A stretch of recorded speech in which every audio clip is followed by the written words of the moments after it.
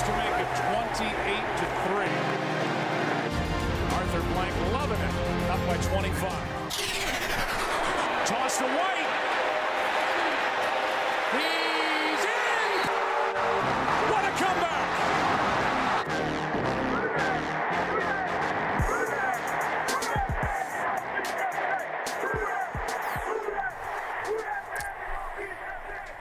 All right, welcome to another episode of the 28-3 podcast. This one, a very special episode. This is going to be our season review. We're going to go ahead and talk about some of our predictions for the 2023 season. Corey's got some great clips for us to listen to. A little bit of good, a little bit of bad. Mainly bad, especially when we get to our fearless predictions. Oh, yeah. But I think what we'll do is, Corey, why don't you start us off with... You want to start with the bad or the good? What are you feeling? I'm thinking we start with the bad. We just lean into it. So what I did a little montage of our season preview episode. And, disclaimer, I tried to pick out the ones that stood out to be the best. So we'll run through first our bad takes. And after we get through that, we'll run through our good takes. And then we'll get into our fearless. So, look, there might be some that y'all heard when y'all listened back through the preview that maybe I didn't include, and if that's the case, then we'll get into those after. But this will be fun. This will be fun. It's kind of a little shocking, some of them. Yeah, there's some good ones, and I think we, as a whole, we did a pretty good job of, giving an overview of what the season would be like. But man, they don't call them fearless predictions for nothing. That's right. Well clearly we were bold. We were overly optimistic, of course, but I think in a couple spots we really highlighted where the pitfalls could be, and if those happened, that they would cause big trouble for us, and we were pretty spot on in some of those. Yeah. I think... Yeah, we had some good ones. There were some good ones. When we get the good ones, I think they were shockingly bad and shockingly good at the same time. So why don't you want to roll into the bad ones, play the clip? You call it, man. Dealer's choice. All right, let's play the clip. Stand by. Okay, so here we go. Bad takes. This quarterback room is rock solid. It's as good as any QB room in the league at this point. You got but overall, great QB room. It's much better than it's been in recent years. I'm extremely optimistic about Carr. So yeah, I'm excited. Ouch. Optimistically, I think Thomas is going to play 14 plus games. I think he gets back to 14 games. A factor. I think people are underestimating Williams. Williams was, among running backs, the 10th leading rusher This was a take. in a split back system. He was not the only back in that system. Swift got plenty of run in Detroit. In that split back system, he was 10th in the league in rushing. Colin Saunders, Nathan Shepard, I think both great signings. Great signings. They're upgrades. Yeah. We all said upgrades. Do you think he is the lead? Meanwhile, Anyamata looked fantastic this year with Atlanta. Here you go. I think after the year's all said and done, I think Colin Saunders has the most snaps at D-tackle in a game. No fucking way. As long as he stays healthy. I think Brzez's a close second. What? I mean, I'm not saying that Colin Saunders is going to greatly outweigh Brzez. I think they're going to be pretty neck and neck, but I think that what all I'm saying is that you can't say the dude pulled off a few spin moves in a Texans preseason game and therefore he should get the most snaps on defense. You were really mad at him. That's what a lot of people were saying. I didn't like those. I'm saying he's the best player. I'm saying he's the best player too. He has absolutely the best potential. You're right about him being potentially. Come on. I'm not saying potential, and you let me know if you're backing me up on this. I'm going to tell you right now, Brian Brzez is the best defensive lineman on this team. I mean, that could be a good take. Saying. That's a good take. Man, I'm excited because if you guys will remember, after the draft, we know. I talked about the possibility of Lou Hedley and Blake Gruber. I think actually I mentioned the other kicker. We talked about this last week. We actually all said we would love to see Hartley go and go with Grupe. Hartley. We agreed. Not Hartley, Lutz. Sorry. Yes. I'm losing my mind tonight. By the way, we're all happy that Lutz got traded. We saved the salary cap room.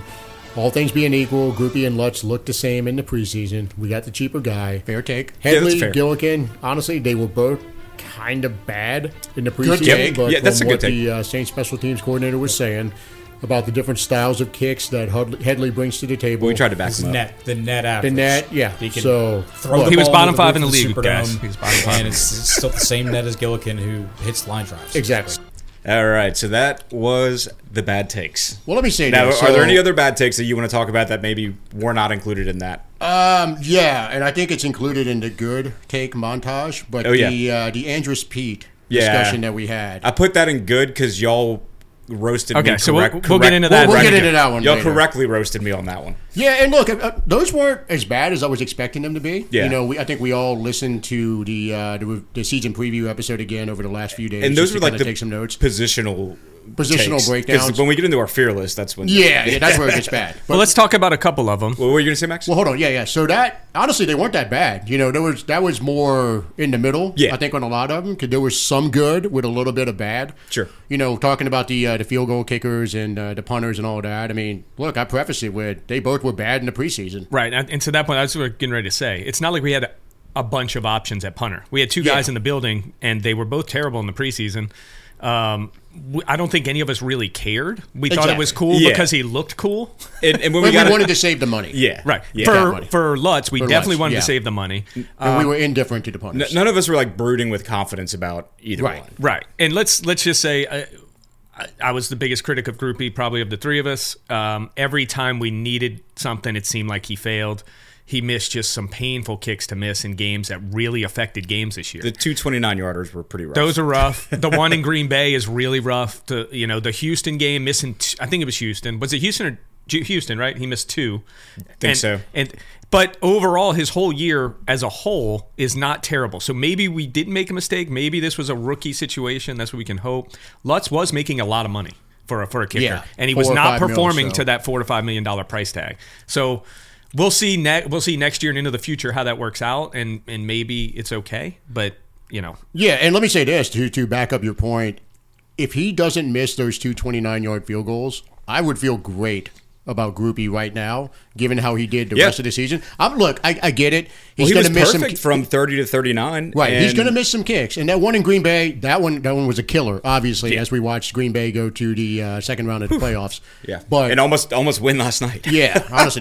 Think about it. When we were talking about the margins, Max and I were texting about this yesterday. Margins in the NFL. We're up 17-0. Offense is humming just fine in that game. Defense is dominating the Packers. Carr goes down. Jameis legitimately cannot get a first down for 5 drives. We just punt it back. They beat us. But the defense caved in that game too. They did. But they were on the field the entire second half. I agree, they did. They gave up the 2 touchdowns back to back. That was really bad. That was where there was some chinks in the armor started getting exposed in the defense. But you leave a defense on the field for an entire half, and then time of possession flipped, everything went, and the momentum. When you can't even get more than 3 plays to rest in between series, the defense is going to be affected by that. Yeah. And I'm not making excuses for them. They definitely gave up that lead. But we had a kick still to win it. Jameis actually got the drive together at the end of the game. Yeah. Potentially win it. Yeah. And he missed it. So that really hurts. That is the game that decided that we were not division winners. We're not in the playoffs, not playing a home game. That's what it all came down to. It comes down to that little bit. In a game we were dominating, and Carr's ribs, and to be determined whether that injury that Corey was very pissed about the way Gary drove him into the ground. I'm still pissed about it. That was dirty. Carr was bad for a month after that. That was Carr's worst stretch was the month after that. That's why I was pissed. I was like, hey, he fucked us up. He did. Well, to echo your point, I think that's why I know this is definitely a reason why Nick is giving Carr the benefit of the doubt, and it's also why I'm starting to come around to it. I really do think it was affecting. Carr gritted out an injury that probably should have sidelined him. And he his performance suffered because of it. So that gives me reason for optimism, because I think he started to come back around from that injury for the last couple of games of the season, and that's where you started to see him have a really effective performance week in and week out. Yeah, maybe it's for a different episode, but I don't know that optimism is going to be used in the same sentence for me with Carr after what we saw this year. But it could have been. You're right. It could have been that one. I think it's fair to say you're not optimistic, but that. You don't think that's our biggest problem. And there was he's not our biggest problem. There was a big contingent of Saints fans that thought this was because of Carr. There still is. And there still is, right. Always will be.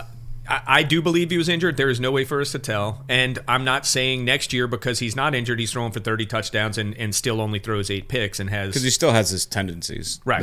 Yeah. And he is not a perfect quarterback, but... I didn't expect him to be. I don't think either of you guys did either. I think you thought the fit was good, just like I did, that he could excel. Yeah. He did not. The offensive line some of the we didn't get into the takes. We'll do that on the good with Andrew Speed. We'll talk more about the offensive line. Yeah, well, let me say this. So the one I guess bad take that jumped out, and it's one that we all shared, even though I think only one of us was on the clip, was talking about Jamal Williams. Yeah, we were I think all. Nick went hardest. I was the least optimistic about it. We all thought it was good. But we all thought it was a good signing. Yeah. Like when it was going to be an Ingram Kamara kind of tandem. Yeah. But man, it I'm gonna tell you, went south. And part of it, injury. Obviously, he got hurt right out of the gate. He never got going. 2.9. He was terrible. I wonder how much credence we put to some of the comments that the players were making after the Atlanta play, where they were like, "This dude just did everything that was asked of him." One of the guys, I believe, even said like he was like a glorified fullback for a lot of the year. That was when Prentice got cut for a few weeks, and they had to play Jamal. Yeah, so part of me wonders like if his he did that in Green Bay too. By the way, he played fullback with Aaron Jones quite a bit. But Green Bay wasn't our reference when he was coming in. His Detroit usage was our reference. So I wonder. I'm just saying if from a strategic his standpoint, lack of performance this year some. was the way that he was forced to play. It's obviously a mix of both, because when he did get the rock, it wasn't like he was popping 4 yards a carry or anything. Far from it. Far from it. Far from it. Dude, this is the worst running back room in the entire league. Yes. It is. It is. AK. Combination of contract, performance, and offensive is it worse line. than offensive line. the Texans and the Ravens? Yes. No. Yes, it's way worse than that. Okay. Then what? Running back room? Yeah. The Ravens They just don't have tried out Kamara. Dalvin Cook yesterday as like their fourth running back. Gus right? Edwards has 13 Well, touchdowns. there's the running backs and there's the O-line. Right. It's obviously a combination, mix. but our running back room right now, I don't have any hope in anyone other than Kendra right now. Right, that's where our He's hope the only is. reason Right. for optimism right now is Kendra. We all love AK. AK is not the same AK, so we have to build a running back room with that in mind. Yeah. There is a role for him to be very effective, I think, still, for maybe a year or two more. I don't know. Yeah, I think he's hit a little bit of that wall like as the 32nd running back room. That's bold. No, it's not. Go Tell me look who's at the numbers. I'm just going. Let's They look at back the it up. numbers. And again, offensive line. Well, they're Offensive line match. Here's your numbers: 694 yards for AK, 3.9. Jamal 306, 2.9. Kendra 156, 3.8. A lot of people thought that looked better. That was 3.8. none of our running backs hit 4, and that's bad. That's it. I'll That's give all you of that. our running backs. I know. You know how many yards that is? 1156 running back rushing yards. I can tell you that is. that is Kamara had unequivocally the Kamara had worst. how many receiving yards? Well, we're not talking about He that. had But running backs, 466. well, running backs do both. Yeah, they do. 466. Only a 6.2 average, which I think is a career low. Only one touchdown. Yeah, his average was terrible. And then you had Kendra had that one long play earlier in the year. Yeah. He ended up with 117. Jamal had 62. I'm not fighting Not y'all a ton. that they're close to the bottom. I mean, I No, don't know if they're they are the bottom. okay. Well, okay. Well, let's 3.5 average total for your running backs is very, No, very that's bad. terrible. Yeah. I agree with that. Well, let's do this. So we played the bad takes. So now, why don't we go ahead and we'll go position group by position group on the offense. Then we'll crank out the good takes, and then we can do position by position group on the defense. How does that sound? Yeah. All right, cool. So last time for the season preview episode, I started us off. So we're going to go ahead and flip the script today. Corey, why don't you start us? Okay. I'll go second, and then Nick can bring it home. All right, So let's so- start with quarterbacks. I mean, I think we just had a pretty good discussion on both quarterbacks and running backs, so I'll keep it pretty brief. Give us a letter grade, and then just Yeah. QB. I mean, I got to go C plus. I don't know if C or C plus matters, but it wasn't good. I don't think it was good the whole year. I mean, I know Carr's numbers at the end of the year didn't look bad. 68% completion percentage, good touchdown to interception ratio, and he played a lot better at the end of the year. But for me, it's less about like, okay, what were his numbers over the course of a game? What were his numbers over the course of a season? It was like, again, like timeliness, the consistency was not there from Carr this year. And when Jameis came in, it wasn't good. So it was like Carr's your best QB in that room, and he performed, as a whole, I think like to a C plus. If you look at the end of the year, you could maybe bump that up to a B, but that's my letter grade on that. Okay, I'll go ahead and go.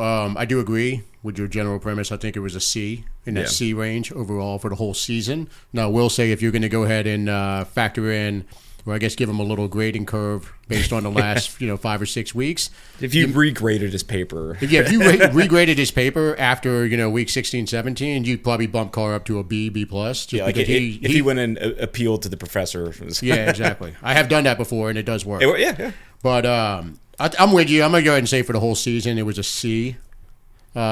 Jameis was an absolute train wreck, and anyone who wants to keep him around because of the whole last play against Atlanta thing, I mean, they can just shut the fuck up. Because Jameis was completely ineffective every time he had to come in. And just think, if he comes in and has an effective second half against the Packers, we're probably in the playoffs. If he just comes in and does a Teddy Bridgewater, then if he gets it's not an field issue. goals, if he gets us in field goal range out of the 5 drives, just gets us in field goal just range. anything, just get points. A couple of first downs. Yeah, exactly. I'll go as far as to say if he gets us in the field goal range prior to that last drive, it's almost over because you turned it into that two score. Right.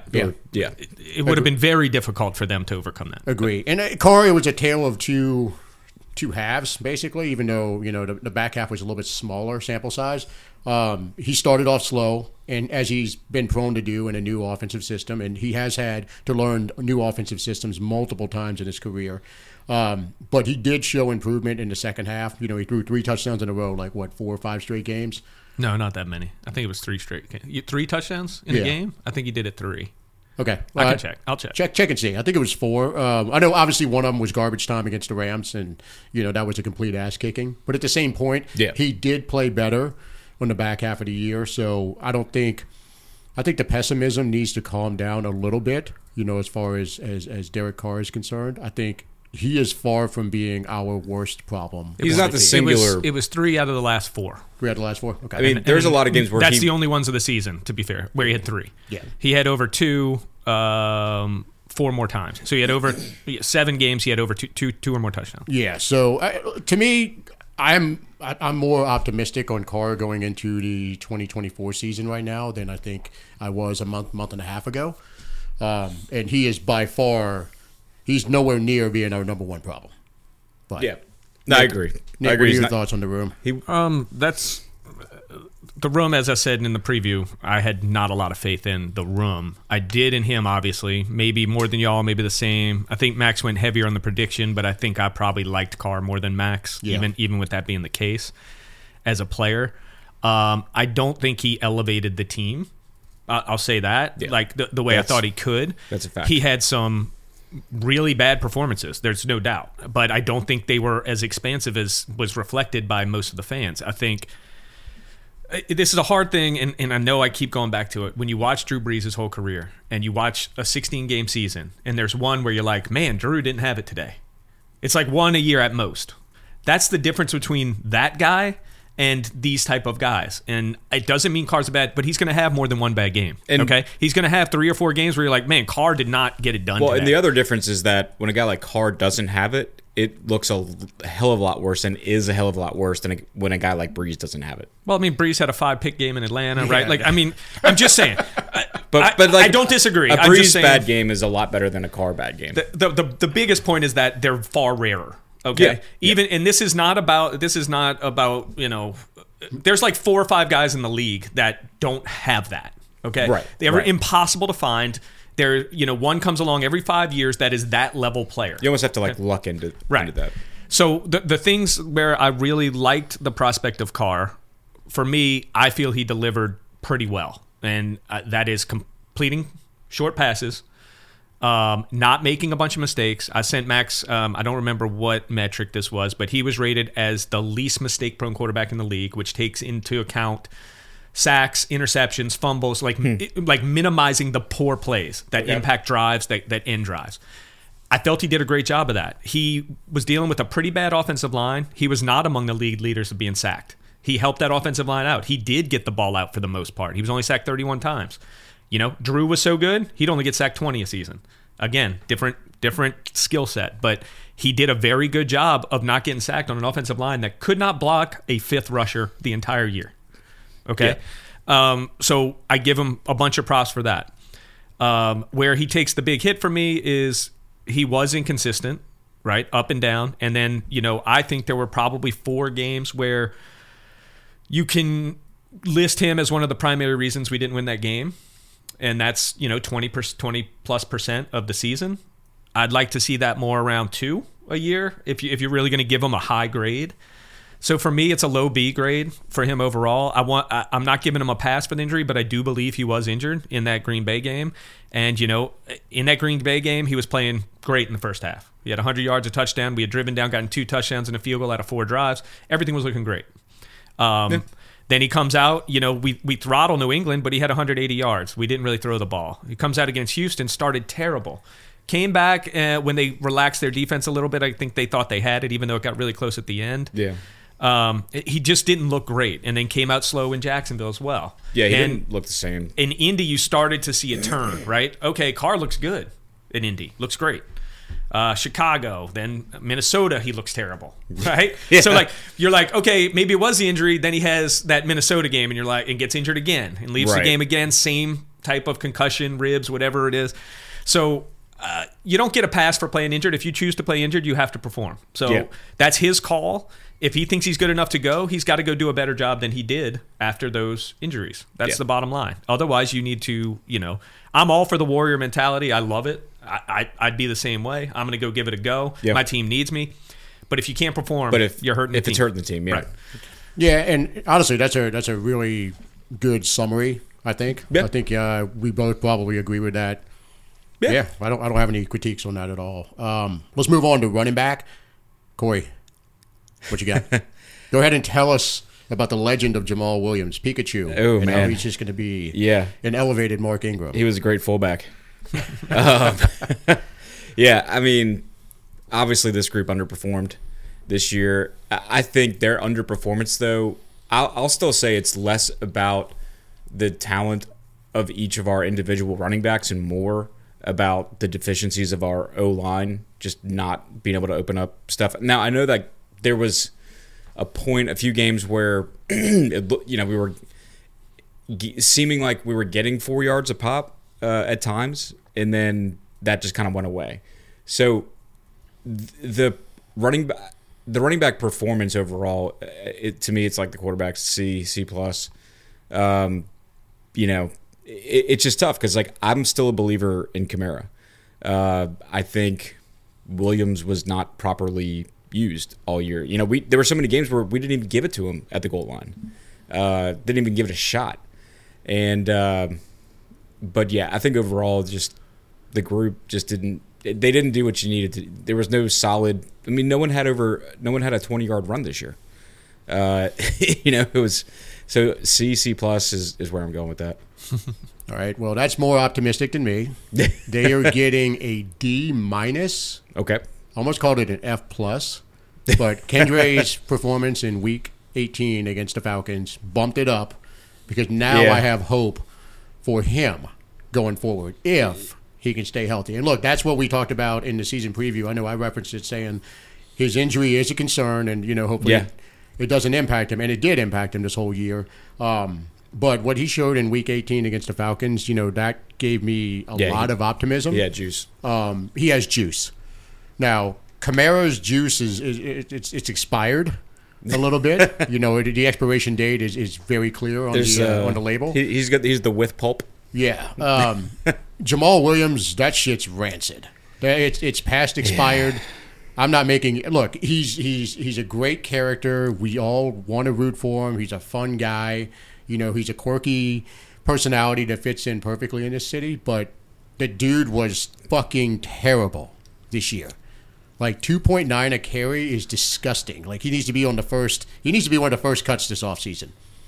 Because the guy, what is he, 28, 29? These guys, they're not getting any younger. Yeah. Same as AK, by the way. Same as AK, to be fair. And this is what I was talking about, I think they're both 29 next year. I think they're both 28. So we had that discussion, the great Kendre Miller debate. Yeah. I forgot, it was probably in September. But my point still stands. The ideal was for him to take either the primary rushing position or the number to shift into that starter by the end of the season. And look, we got the explosive performance out of him in that last game that I thought that we knew he was capable of. Yeah. And I feel so much better now. I still think we do need to invest a 4th or a 5th round pick in a running back. Who do you think had our longest run of the year, running back? Not Taysom. Okay, Taysom. I think Jamal, actually. I think, didn't he crank off a 17 or an 18-yarder? Cracked off a 17. Yeah. But 18. Kendre had an 18. I think it was Kendre. Tony Jones had a 19. Oh, it was Tony Jones. I heard someone said that. I was like, shit. It was Tony Jones. Yeah. All right, well, you know what? Take away Tony Jones' what do you have, 2 touchdowns? 2 touchdowns. Take away his 2 touchdowns? Fuck it. The grade is F+. Yeah. I'm going there. But back to my point, we need to draft another running back. And look, it can be a 4th or a 5th round guy. I'm not advocating for us to pick a running back in the 1st round or the 2nd round or even the 3rd. Never do that. Just get someone who has some fucking juice. Someone effective. Somebody with some, a young guy who's fast. Yeah. And can pop it. It's still a mix for me. We need better talent, yes, but we got to figure out a way to consistently run block because that wasn't there. I think we absolutely need you got 2 29-year-old running backs. Yeah. That's not okay in this NFL. And no one's doing that. Nobody. Right. So whether Jamal just hit an absolute clip, Jamal was good last year, period. There's no mistaking it. You watch the year before, not last year. All right. Yeah. I'm still in this year because we're in the playoffs. Okay. But, they replace him with David Montgomery, much younger. That's what people are doing. Yeah. Okay. David Montgomery's 3 or 4 years younger. They reshuffled it. They're like, hey, another $3 million guy, bring him in. He can do what Jamal. That's what we need to do. I am shocked his season was this bad. I'll give him credit. He started injured. He was nicked up all year too. Another case. He was trying to play through it. But he wasn't good. It didn't look good. The one thing, I think AK is the biggest debate here. And he's all three of us, he made the top 5 Saints ever for all of us. Or maybe it was 6 for one of us. But we love the guy. But when you're watching, and if you've watched him his whole career and you're watching some of these runs, these are runs he got before. That he's not. The ones in particular, there were a few on a stretch plays to the goal line, and he was never fast. Max is right. He's not that type of running back, but he got that corner, and he's an efficient runner. Smart. Smart is one of the smartest guys we've ever had. He wasn't getting there even when it was blocked correctly. He used to pop big plays regularly, not breakaway 80-yard runs. We already had the home run versus big play debate. So he has not made a big play in years. Like a 30-yard play. He has one in the last 3 years, I think, is what when we researched this talk. There's a little bit missing from the old AK. Here's the problem. He's paid as the old AK. Yeah. He's paid like Christian McCaffrey and Derrick Henry and Saquon Barkley. He's paid like those guys. So you've got all this capital in him, and he's not that anymore. He is someone I definitely want here next year. I want him in the mix. We just have to understand that when we're building out that room, like Max said, we need, if it's Kendre, but Kendre was hurt all year. Yeah. Let's put that in context too. We always talk about that. He was not available. He played less than half the season. Yeah. He had the knee injury. So we need to figure out a way to reduce what's expected of AK, because I don't think he has that level in him anymore. I think that's gone. As an incredible veteran who in the pass game, and he still has his shiftiness, that little bit, if you give him a little room to beat a guy and make a play, he's going to do that. Give him more of a niche role. Yep. Still a great route runner. Get him in, he had I know his average was way down this year, but he still had 75 catches this year. I think we need to lean more into that 75 catch range and take him away from the 15 carry a game guy and find a way to do that quickly. Turn him into the Larry Centers. Yeah. Why not? Yeah. So this is a very bad situation going forward just because of the age of the room. Also look at the contract of Jamal Williams. He's making $4 million a year. Yeah. That's unacceptable. Yeah, it is. But we can get out of that, right? So is it this year we can get out? I think it's next year. Next year? You could probably do it after June 1st. And look, maybe he comes back and it really was injury related. That also might be a reason they were using him at fullback, where he didn't have his explosion and they just, Yeah, I mean... no one knows, but it wasn't good. I can tell you that. No, and I was way wrong on it. And so, maybe we're stuck with him and AK next year. And like I said, I want AK. If there was an out on Jamal, I'd be okay with that. If he's still around, Max is right. We got to spend a mid-round pick and hope we hit something that can change the dynamic of that room a little bit. Yeah. And then you just hope Kendre's healthy. So for me, I'm going to say D-. It's about as bad as it can be. Yeah. Yeah, we definitely need help in that room. And looking at Jamal's contract, it looks like they could make him a June 1st cut and save $700,000 on the cap. That's not much, though. It's still you're saving a it'll little depend bit. what happens in the offseason and what they can find. We could get rid of him without dead money. No, there's going to be dead money. Okay, I was about to say. Dead money. Corey, records we don't as get rid of usual. anyone Yeah. without I was dead about to money. say that when you said save, are we really going to save? Or? On the year, the net, Yeah, but yeah. it's a small amount. All right, let's move on to wide receivers. This time, though, let's keep the wide receiver group separate from the tight ends. Let's just go wide receivers. So, what you got? Gosh, this one's tough. Real quick, why don't we do for wide receiver, because I think it matters here, as this year performance and your outlook performance. Like how we did and how you think it projects to next year. Because for me, it's two vastly different things. Meaning, obviously, I'm going to be a little negative on how. Hold on. You go first. Go okay, first. I'll go first. Yeah, and then y'all seem can to- spin off yeah, that. yeah. So for this year, I think every hope I had for this group missed. Okay. Every single one, except for maybe Shaheed. And why I say that, what I wanted to happen this year. Last year, Olave had 1,000 yards, 4 touchdowns. I'm like, okay, can he make it that leap to that 1,400-yard receiver, 7, 8 touchdowns, break a couple long ones, right? Yeah. He didn't. He, for me, was about the same guy. And, I think we know now for sure that he's not the contested catch guy. He's an incredible talent. I love watching him run routes. He is open. Then you see the Rams game where he runs these perfect routes and then just drops a couple in his hands, like lack of focus just for a second. And so you're like, my main thing, I think we talked about this, was I wanted to see him make that jump to what a lot of Saints fans think he already is, a Pro Bowl type receiver. Not an all-pro, just wanted to see him get into that group of like what Brandon Ayuk did this year. Or what's another good example? Young receiver jump. Nico Collins is a good example. Like make that jump. Both Texans guys. Yeah, both tank until he got hurt for sure. Yeah. But he's a rookie, so that's You're talking like second year. Yeah, like I was just looking for something, a little jump. I don't think we saw a jump. We saw some spectacular catches, no doubt about it. We saw games where he looked like he had made that jump, but then, like going back to the Carr thing, how many games did he have under 30 yards with getting targets but not making the plays? There were some bad drops. Yeah. Yeah. And, I think Carr's completion percentage to him was around 62%. I'd like to see that much higher. He got 138 targets. He got the opportunities. We built the offense to get him opportunities. I wanted to see that jump. I don't think I saw it. I think I see very similar player to what I saw last year. Yeah. He played more games this year. I think 2 more games this year because he had the concussions last year. He missed 1 this year. I think he missed 2 or 3 last year. And if you break it out game by game, the numbers are identical. So that was a disappointment for me. Michael Thomas, obviously huge disappointment. Once again, injured. You have to take that. This is not a fluke. This is 4 straight years. Michael Thomas is done on the Saints. If he's not, I think it's a mistake.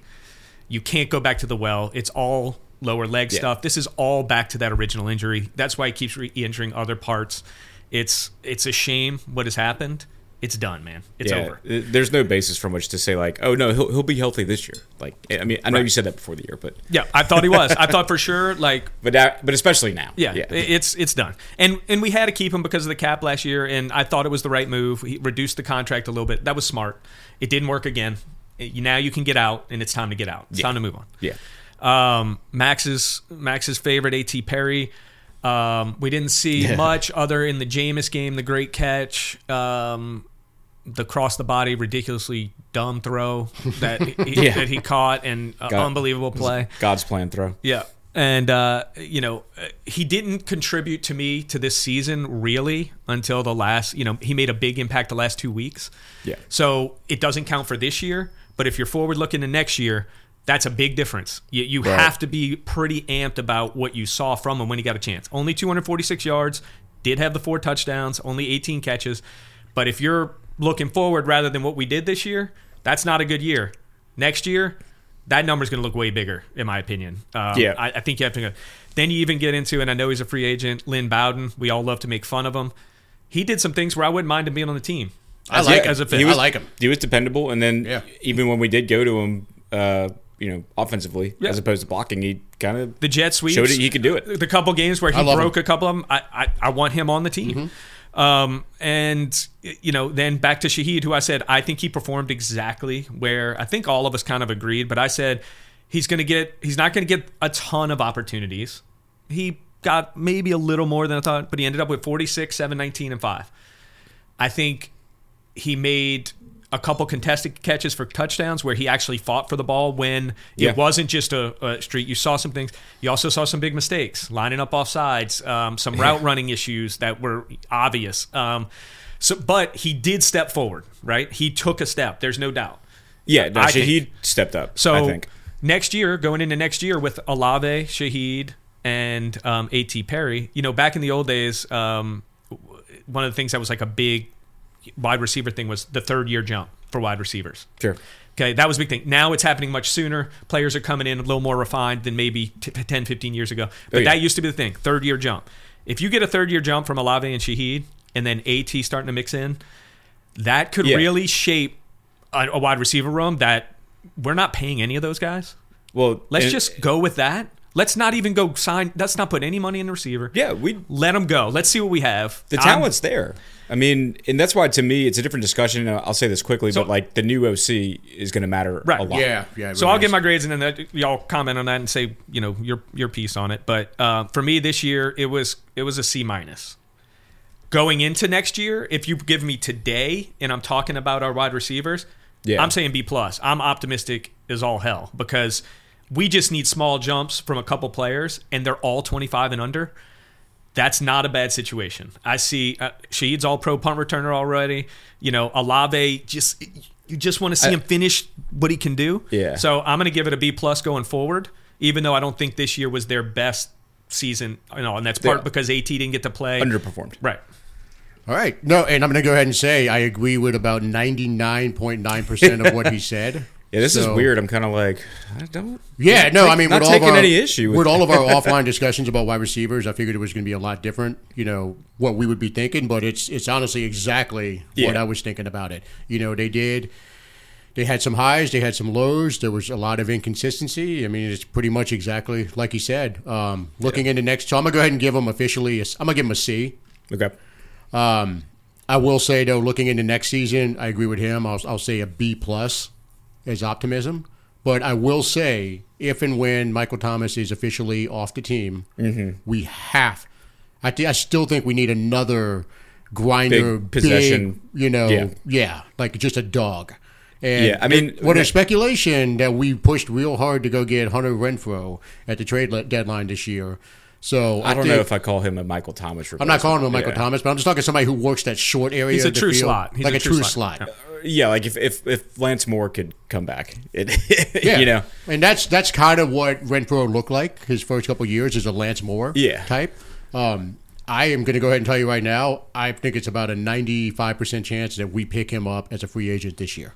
Yeah, it would make sense. I mean, it seemed like he had some things to kind of work out with Vegas. Look, before he could leave. He had there. a big contract. Yeah, that's what I mean. Like, it was kind of like he was being held He hostage. does have a good relationship with Carr, which we do need to have somebody else in the room. And the Saints are actively trying to become the Raiders, so there's that.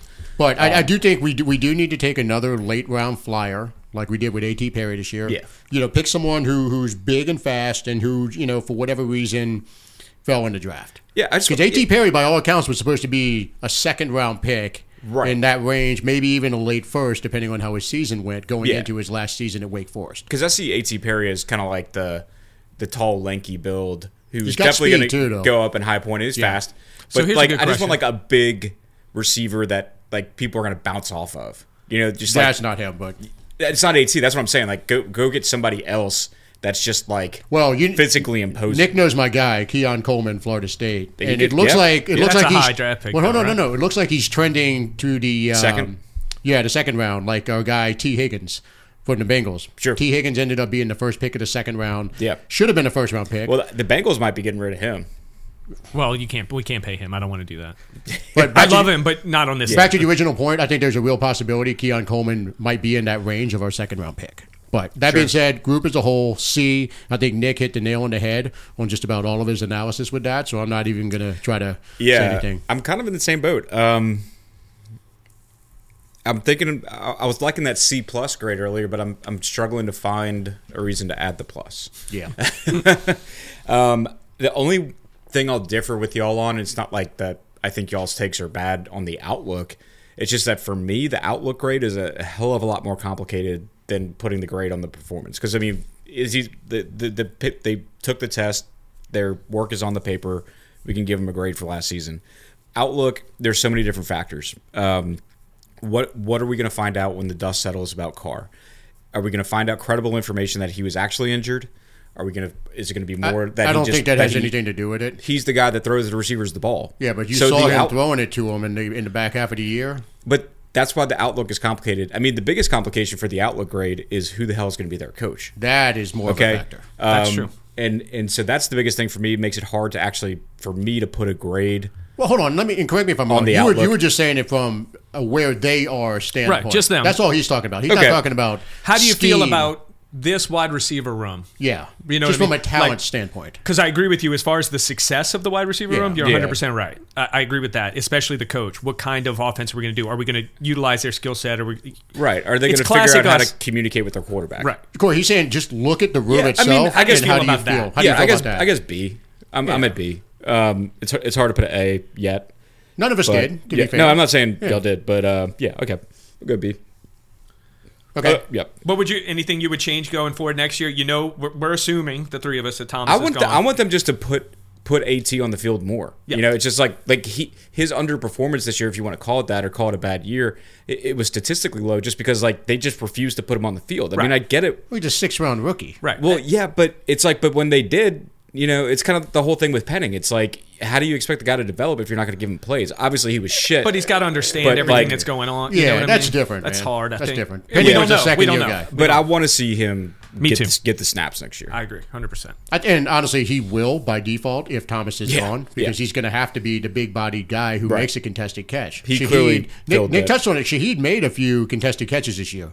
He puts the effort in. Olave on contested catches is non-existent. He's just not getting them. And it depends. He makes the freak catches every now and then. That's not a contested catch. I'm talking about going up and high pointing when the guy's right on you. And I'm not saying this has to do with Thomas. This is something we were kind of off there talking about. But I'm not saying it has to do with Thomas. But when he went down, the pass game did get better. And Carr was working with 3 no experienced receivers. Yeah. Let's give a little bit of that as a challenging thing to do from the quarterback perspective. Obviously, Olave is very polished. The other 2 are not. And that's what he was working with. And we started dealing. So, that's where my optimism mainly comes from. If they're picking it up with Carr towards the end of the season and it looked that good, I know it was bad teams. You can make all the whatever you want. The thing is, we were a more efficient passing team after the Thomas injury with these very young guys, with Carr working with them. Yeah. It looked better. Let's hope that that's because of all factors involved and not just one. But, that was very optimistic to me. Yeah, and that's a great point. And you also have to remember, Rashid Shaheed has missed both training camps in his 2 years in New Orleans. Yeah, so he hasn't had the one-on-one reps to really get it. He was coming off an ACL, coming out of college. His ceiling is astronomical. For him to put up 700 yards and be an all-pro as a returner, I mean, that is fucking fantastic considering the kid has not set foot in training camp in his first 2 years. Yeah. No, it's impressive, for sure. All right, let's move on to tight end. Yeah, tight end. I'm trying to. Let me think. You were loving Jimmy. Preseason. In the beginning. So I'm struggling to figure out why I shouldn't give him a D+. Yeah. To be honest. Corey, just real quick to recap what you said, was the most dead on of the 3 of us with this. Yeah, he was not on the Juwan train at all. Yeah. He said he's not Waller. He'll have an okay year. I think that was basically the premise. He'll be okay. Right. That was right. I don't even know if it was an okay year. It was not an okay year. It was below what year. Even I predicted lower than y'all, and the end performance was lower than that. Yeah. Look, I'm still mad at myself because I was up Juwan's ass all 2022 saying the guy was like a 2nd or a 3rd tight end. And I let myself get influenced by outside influences, and it got me off of my normal, what I had in mind. I'll say this: the thing that drew me away from the heavily targeted tight end idea. Well, give me a grade first. What are you giving him? D+. D+. Okay. The thing that drew me away from the heavy targets on tight end to begin with was when I looked at the seasons that Carr had in Vegas, Oakland, when he had a good number 1 receiver or 1 and 2, those guys were heavily targeted, like 100 catch guys, like 90, 100 catch guys. When Waller had his good years with Carr, he had Renfro, but there wasn't like a far and away standout number one receiver for Carr to throw to with him. So that's why I had that take. Now, that said, Juwan did not perform well. Taysom had some good looking moments. I think you have to put him in the tight end room, but it just was not. The tight ends weren't a threat, and it's hard to see like really where they did well. Yeah, I'm going to go ahead. I think Juwan was a massive disappointment, relative to what I ended up saying he was going to do. God, on the strength of Jimmy Graham's, what do you have, 4 touchdowns? Yeah, he had 4. I'm going to give them a D-. Yeah. And it was going to be an F. The Jimmy's keeping you from the F. Jimmy's keeping me from the F. Yeah. Foster. Just out of love? Yeah, Foster. Well, the 4 touchdowns. 4 touchdowns on, 5 catches? Right. I guess showing 8 catches, though. I know. Showing that if he would have gotten 25 targets, and maybe used in the red zone in like the other half of the games, maybe he ends up with 7 or 8 touchdowns. He could have had the 9 He could have had the 9 that Corey fearlessly predicted. Yeah. But I think Foster, we know he's not a number 1. He's a number 2. Yeah. He's a good blocker. Solid wide receiver, although that drop was catastrophic. And that was the Texans game. That could have kept us, but it wasn't an NFC game, so. Right. So I think Foster, I'd give him like a C on it if I had to give individual grades. Juwan gets an F. He had one, he drove me insane. I want him off the team. I hate his contract. I don't like him. He was not a fucking number 1 tight end ever. We all got misled by it. It's let him go do TikTok like he wants to do.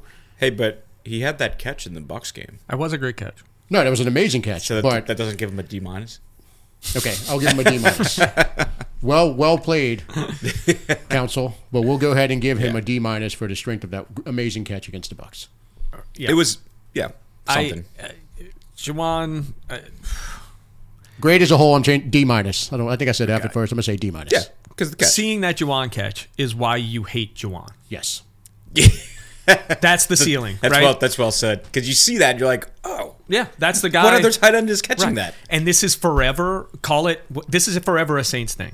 We see a guy that can do something freakish, and we think that makes a good football player.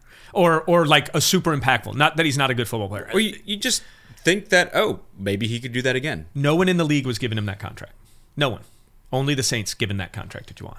It's like the meme, nobody. The guy, the Saints. I mean, this is $100 million. It's like Max originally said, not when he got on the bandwagon. He's a number 2 receiver, very good receiver. He doesn't play tight end. He's a very good receiver that can cause matchup problems, but he is not a starting tight end. Nor a starting receiver. Right. And seeing him disinterested in those games where, I was texting one of the games, I believe he got benched, because he was just sticking one arm out at the ball. Not, I don't remember what game it was. It was the Falcons game, I think. It might have been the first one. Yeah. And you're like, dude, you just got paid and you don't give a shit. Like, and that's what it felt like. Did y'all think he looked heavier this year? He did.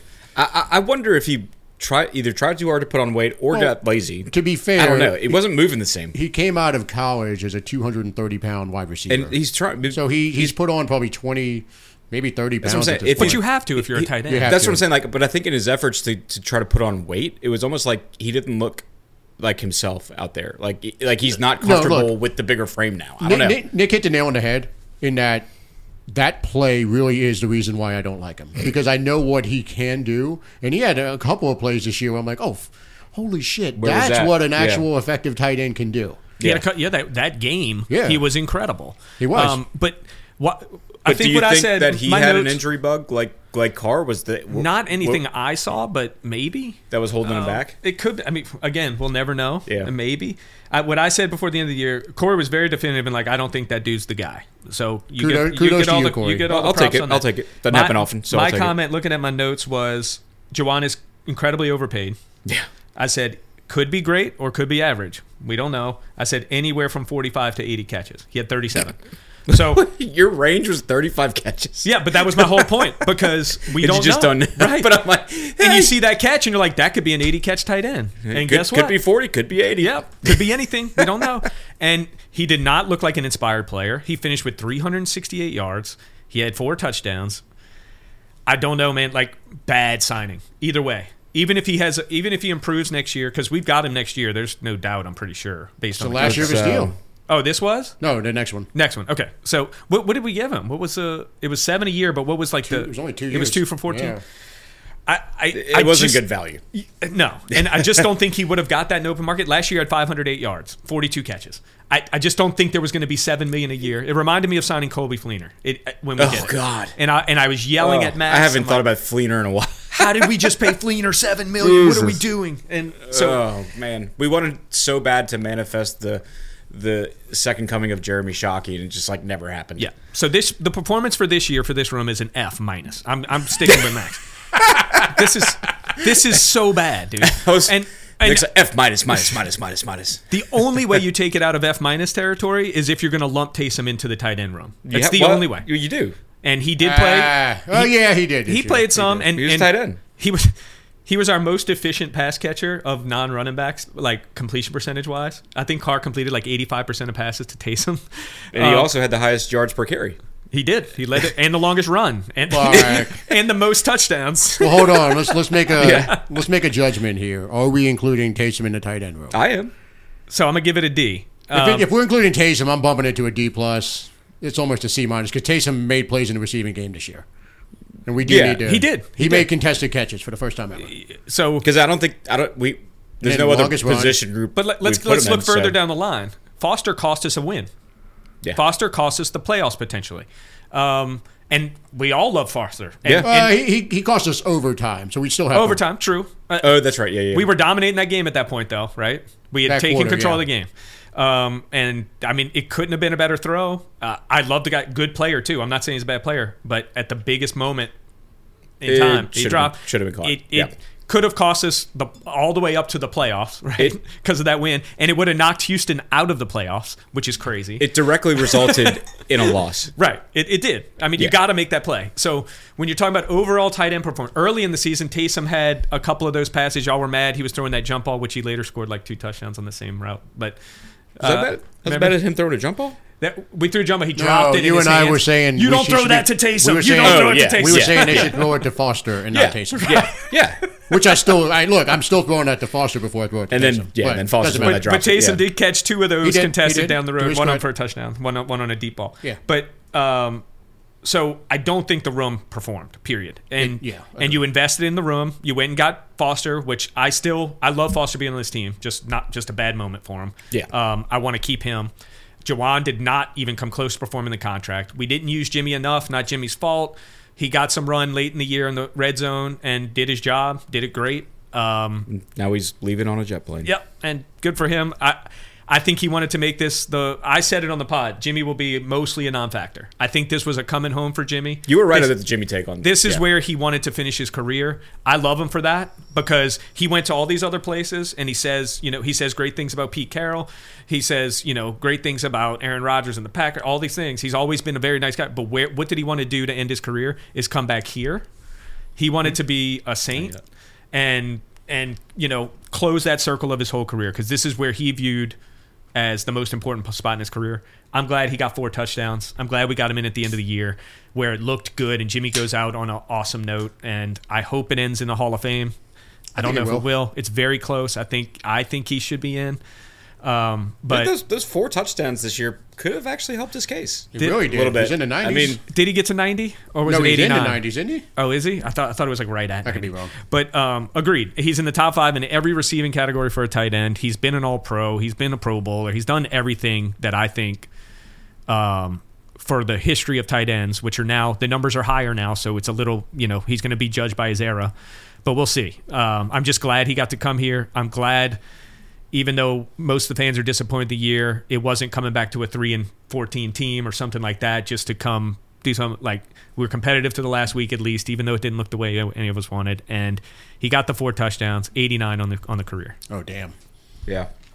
All right, let's move on to offensive line, and then after we do the offensive line, we'll go ahead and play the quote-unquote good. Yeah, it'll be like Thanks. a little bit of a intermission. There we go. Because break. we're rolling for 55 minutes here.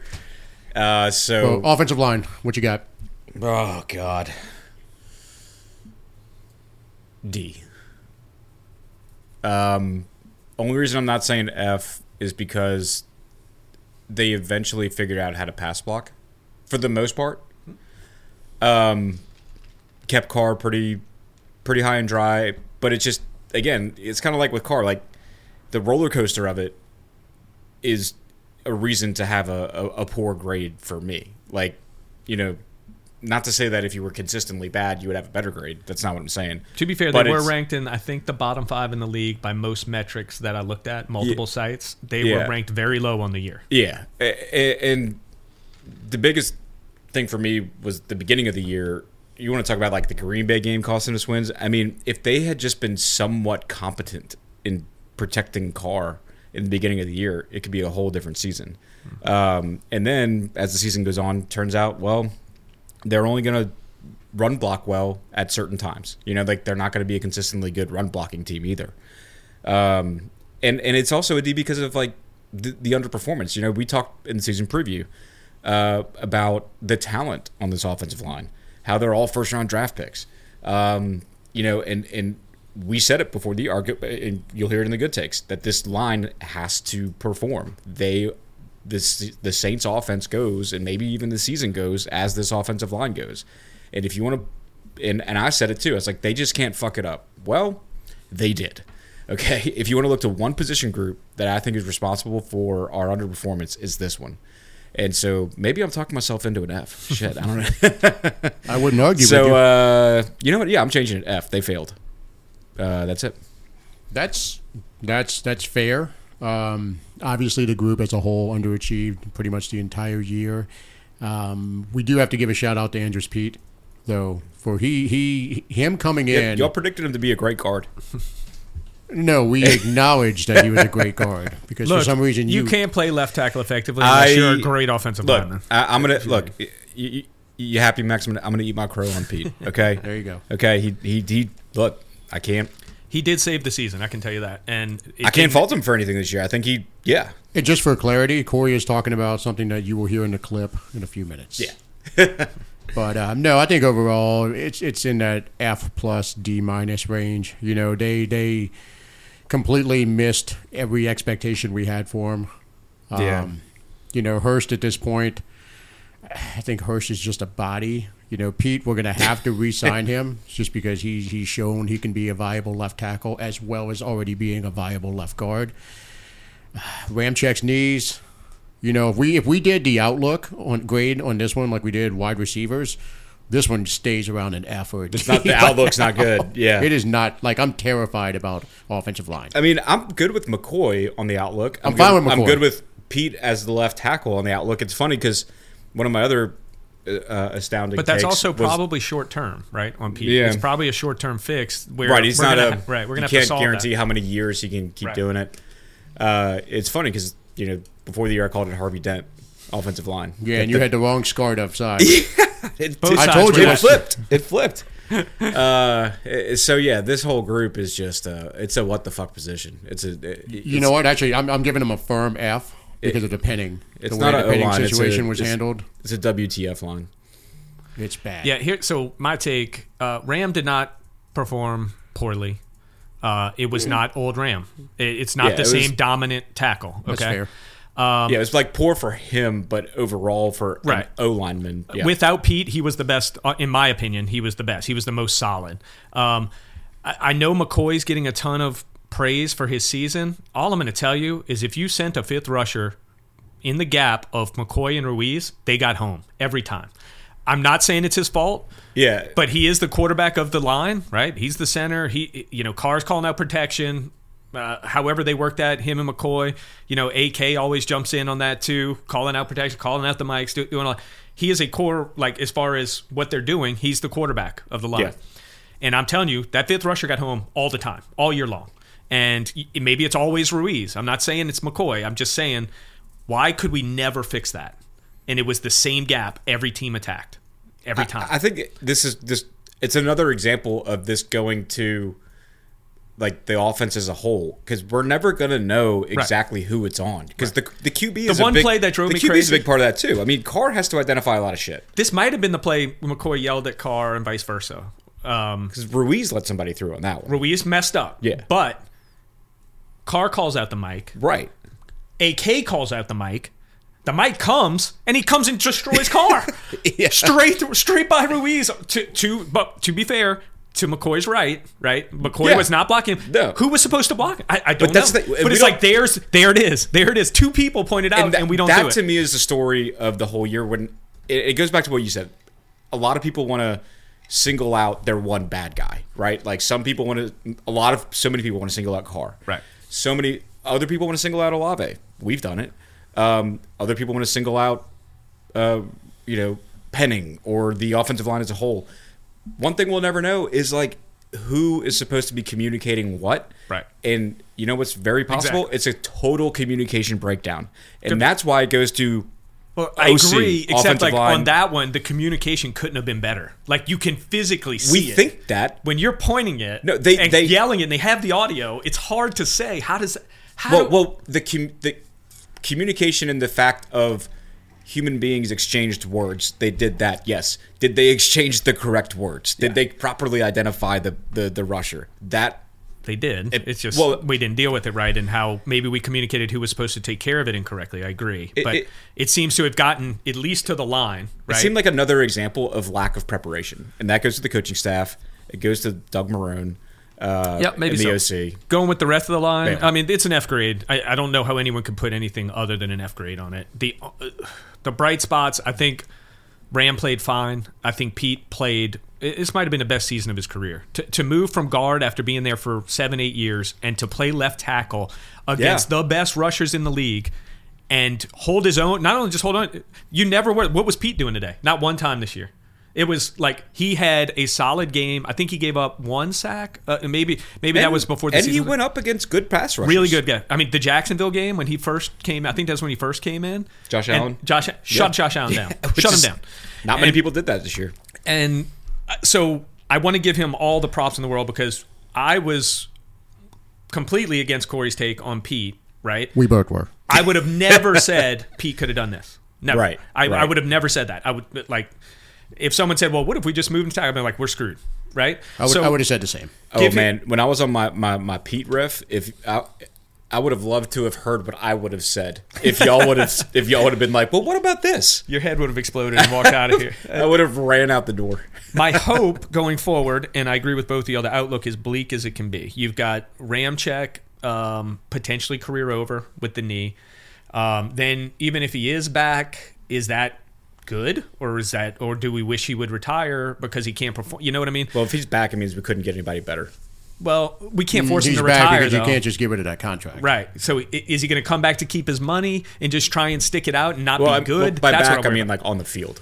Yeah. You know, Well, maybe they come up with like an injury. Having 20 million tied up in him and he sucks would be rough, is what I'm saying. Yeah. Now, he doesn't suck yet, but with No. those injuries, it's a matter of time. So you've got an issue there.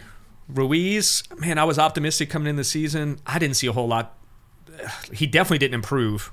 It's probably he reverted back to the Ruiz we all hated, I think, for the most part.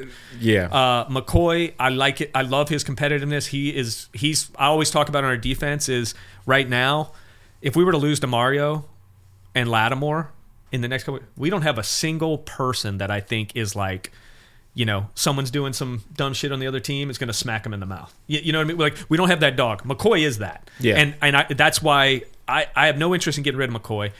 I don't see the incredible season some people are talking about. I don't see that. But I would call it solid out of him. The Hurst situation, man, Hurst got to go. I'm done with that dude. Then you're talking about, you know, we had some flashes from Landon Young playing. he looked good. He looked good. Yeah. I mean, I was pleased with that when he came in. So maybe there's something there down the road for us where he can play a role. Pete's Well, let me say this, because I did reference it in the preview You did. episode about, I think I was talking to Garland. You said you were intrigued by Landon Young. Yeah, because they, just from hearing the guys, local guys that we know that cover the Saints, they were saying there was optimism about Landon Young coming into this year. So, by all accounts, when he did have to play, you didn't hear his name called, which for an offensive lineman, fantastic. right. Didn't he allow a pretty bad sack at one point? I feel like I don't remember. I mean, I don't remember. I guess if I can't remember it pointedly, then maybe it wasn't. I get bad. nervous when back offensive linemen come in, so I watch him a little bit. Sure. To me, he held his own pretty well, and that's a down the road thing. Probably not next year start or anything. Yeah. I think Garcia when he came in played okay. I think Garcia did was better fine. than a lot of people Yeah. thought he would do, because we didn't even think he was going to make the team. He was one of those guys like, oh yeah, they're not going to keep Max Garcia on the 53, and then he makes it, and we're like, oh well, I guess. Okay, he is a center, and we don't have anybody else behind McCoy. And then when Garcia came in as a utility infielder, basically, like, he held his own. Yeah. And then you get to the, Pete, I agree with Max. He's going to be there next year. That we don't have a choice. We don't, I mean, barring what happens with Penning in the offseason, but the Penning, to not get that guy to a point where he can even be a 6th offensive lineman in his second year. I know he was hurt last year. Dude, be an 8th or a 9th. Yeah. That fucker couldn't get on the field. He was occasionally in on special teams. Best field goal blocker in the team. Yeah, good at high fives. Dude, that's brutal. You can't even get a contributor in the first round. If that's the case going forward, that Stephon Anthony level whiff, it is as bad as you can draft. Worse than Anthony. Yeah. Anthony was gone within a couple years as a first-round pick. That never happens. You never cut a first-round pick before the contract's up. No one does. He was gone. That's where Penny's trending, right? Just get him off the team. If he can't even get in as an 8th or 9th offensive lineman, he'll be cut before the contract's up because they just need to get a guy who can actually play. What happens there? It's not good. Can he make some crazy leap? I know Ruiz did. He's another one that comes to coaching. Like, I want to see him with a different O-line coach. Well, he's not going to because Marone's Right, going to he's be here. back. Well, do you think a new OC is going to bring in what's the a new Denver O-line tackle's coach? name? Bowles? Garrett? What's his Boles? Yeah, Bowles. Bowles was horrific his first year he played, but he played. Yeah. So I'd read something like there are cases where these guys, I think he was a smaller school or he was, they knew he was a development product too, like Penning, and physically gifted. And they're like, they make a leap, and that guy's become a Pro Bowler, I think even All-Pro. Yeah. Yes, I agree with that, but Penning's not even on the field yet. Bowles was getting killed, but they still thought he was good enough to play. That's what worries me. They're like, he's so bad, and his technique is so bad, we can't even put him on the field at all. Everyone got hurt, and he didn't come on the field. Everyone. Well, Mickey Loomis, while he was smacking his gum in that coked out press conference a couple of days ago. He was in a state. He was in a state. He was in a Jim Irsay state, but he was talking about how it's on them to put Penning in the best position to succeed, and it just sounds like they think they threw him out there. I love when coaches or GMs are like, it's on us. Well, who the fuck else is it on? Yeah, it's not on like, us. who else is going to do it? Are the fans going to do it? No. Like, you drafted You're the the guy who motherfucker. makes $10 million plus a year, right? You're Like, that guy. you- It is on you. You drafted him. You sent in the card. You're the one who put him on the team. So with that said, Like, I would expect our 14th pick to be either offensive line or defensive line going into next year because I believe they're Agreed. both terrible. Yeah, it almost has to be. Unless Brock Bowers is there. Right, Corey? Yep. We'll all be cheering for it as they walk up and draft an offensive line. Brock Bowers. Yeah. I'm going to prepare basically from now to the draft to be disappointed because I'm going to need every I ounce do that of- every year. You have to. Yeah. But you guys have any more thoughts on the offensive line or offense in general? I think we covered Offense it pretty as a whole, thoroughly. Greg? You want to do that real quick? Yeah, that's a Offense good as idea. a whole? Expectation versus where it landed? Cool. Oh, God. Well, that's different. But And look, I just give a grade. I there's don't a think we chasm. need to go I think into C. C minus. I'm gonna Max is going lower. Yeah, Max going way lower. I'm gonna say end of the year. I'm gonna give it C plus. You said they finished 9th in points, 14th in. I was hoping for a top 10. That was one of my predictions. Yeah. They finished 9 and 14. That's not a massive gap difference from where I was hoping. So I'm not gonna give them a D. I'm gonna go C plus on it. It wasn't a game changing offense, but I wasn't expecting that. I was expecting this to be a defensive team. Yeah. expectation versus reality. I'm going to go ahead and say it's a C minus D plus. Yeah. It's You go- the running game was just atrocious all year long. The offensive line was inconsistent all year long. Quarterback was inconsistent for a good stretch. Wide receivers were inconsistent. The whole thing was inconsistent. It was the opposite of what Dennis Allen said. There was no identity. There There was no direction. There was no you knew who you were. You knew what we were going to do. There was no flow. Like Sean Payton's offenses were like nothing set anything else. It was up. like a complex novel from beginning to end, where like you just knew he had the whole thing written for the whole game, and it just flowed. It was great, like Real a quick, drama. have we ever won a tiebreaker? No, we're the Saints. I mean, you realize that's like in the NFL tiebreakers is like unless it's the Saints. we had the best offense and best defense in our division and lost another tiebreaker. Yeah. Yeah. So, But I don't know. I guess as a whole, I'm going to go D plus, I'll say, as an official grade. It was just very disappointing from top to bottom. You know, they started showing signs of what we thought they would be in the last couple of weeks. But overall performance, you have to go what they did, put on paper, not good. Yeah, agreed. So with that, we're going to go ahead and dive into part 2 of our little montages. And this one is going to be the good takes. Yeah, we're going to get into the good takes. All right. Because we had some. I think we had some good takes in the preview. Some of them we kind of echoed just now. But let's stand by and I'll pull up that clip. All right, rolling the good takes. Here we go. I don't agree with Max that it's a top-notch QB room. I'm I'm all in on Carr. We'll see if I was right about his fit into the offense. At the time, we thought it was Sean Payton, but we're still running the same style offense. So I thought his skill set fit that. So I'm all in on Carr. If he's not what I think he is, then it's probably going to be a rough season. Let's just say if Carr gets hurt, for me the season's over. There's nothing in that room that makes me think we can hold on to a low playoff seed or something like that. The season's over. You play Hainer at that point. It's a cliff. Right. And yeah. A.T. Perry, love him, love the pick. You know, late round pick. We've done well with that in the past with Marcus Colston. A.T. Perry's great size, good speed. You know, was fantastic in college. He was one of the guys I had in my annual tweet about who I want us to pick in the later rounds. You know, he was on that list. So I've actually watched him a bunch, watching the ACC. I think he has a chance to be really good, but we'll see what happens with that. I think he's more of a we'll see what happens next year kind of guy. I don't think his impact's going to be seen much this year. I think Shaheed doesn't take a step back, but his role takes a step back. I think this one was spot on. He'll be used as that shock player. He's going to get plenty of those multiple of those chances a game, I think, to make a huge impact on the game, and he'll impact a few games massively. Back to that. It'd be nice if we hit a few with him first. This actually happened. You know, like he's caught 3 40-plus yard touchdowns by week 5. So when you use him as a decoy, it's credible versus trying to use him as a decoy and the team say, like, they ain't throwing to him. But what do you think about the O-line? You know, I'll say this. The starters, I feel pretty good about. I get worried if somebody gets hurt and we got to go to the second string. Trevor Penning, you know, it all starts with him. This team on offense is going to go as far as the offensive line takes them. You know, it is imperative that Penning plays all 17 games and has a good season. You know, if he does that and he lives up to his immense potential, He didn't play or have a we're good going to be in season. a good spot. So let me go ahead and say this. This position group, to me, is the pivotal position group for the team. Mm-hmm. You know, if they flounder and have injuries and just bad performances, the offense is fucked. Yep. So spoiler alert, he was correct. And it was. You know, this is literally, this is the foundation that the house of the Saints offense is built on.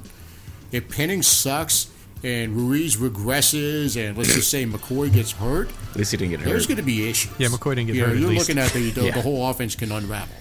So fingers crossed. Hopefully they can stay healthy and perform up to their potential. You didn't cross your fingers, did you? These guys should be fucking great. They just need to stay healthy and they need to perform up to where they were drafted. So fingers crossed. To Hopefully be they fair, can. But this group can't fuck it up. You know, They got to be good, like, man. They got to be good, but they just can't be the ones that ruin the party when the parents are gone. You know, it's like we got the house to ourselves. Slip that analogy in Everybody there, else of here is cool. Of course. Just Max likes don't do anything stupid that's going to make somebody call the cops. No other position group We call the stresses cops. me out more than this position group. line. But timeout. It's two as days. much shit as we give Andrews Pete. Andrews Pete. That's where Here y'all- we go. Y'all got me Starter good. at guard. It's just that when you look at When he it from wants the to be. lens of being, I think, the 15th or 16th pick in the draft, whatever it was, and then getting that massive second contract that he got, that right there has just tainted the image of Andrews Pete to all of us. The reality is, when he plays, he's a rock solid starting guard. Not every game. Let's Not think about it every this game. way. When If you're going to pick sorry, on the left no, I side mean- of the line, the ugly, scarred up face of the offensive line is Penning at this point. Because we know nothing. That's what I meant to say, Penning. We don't know anything about Penning. We It's don't like- know anything. We know about Pete.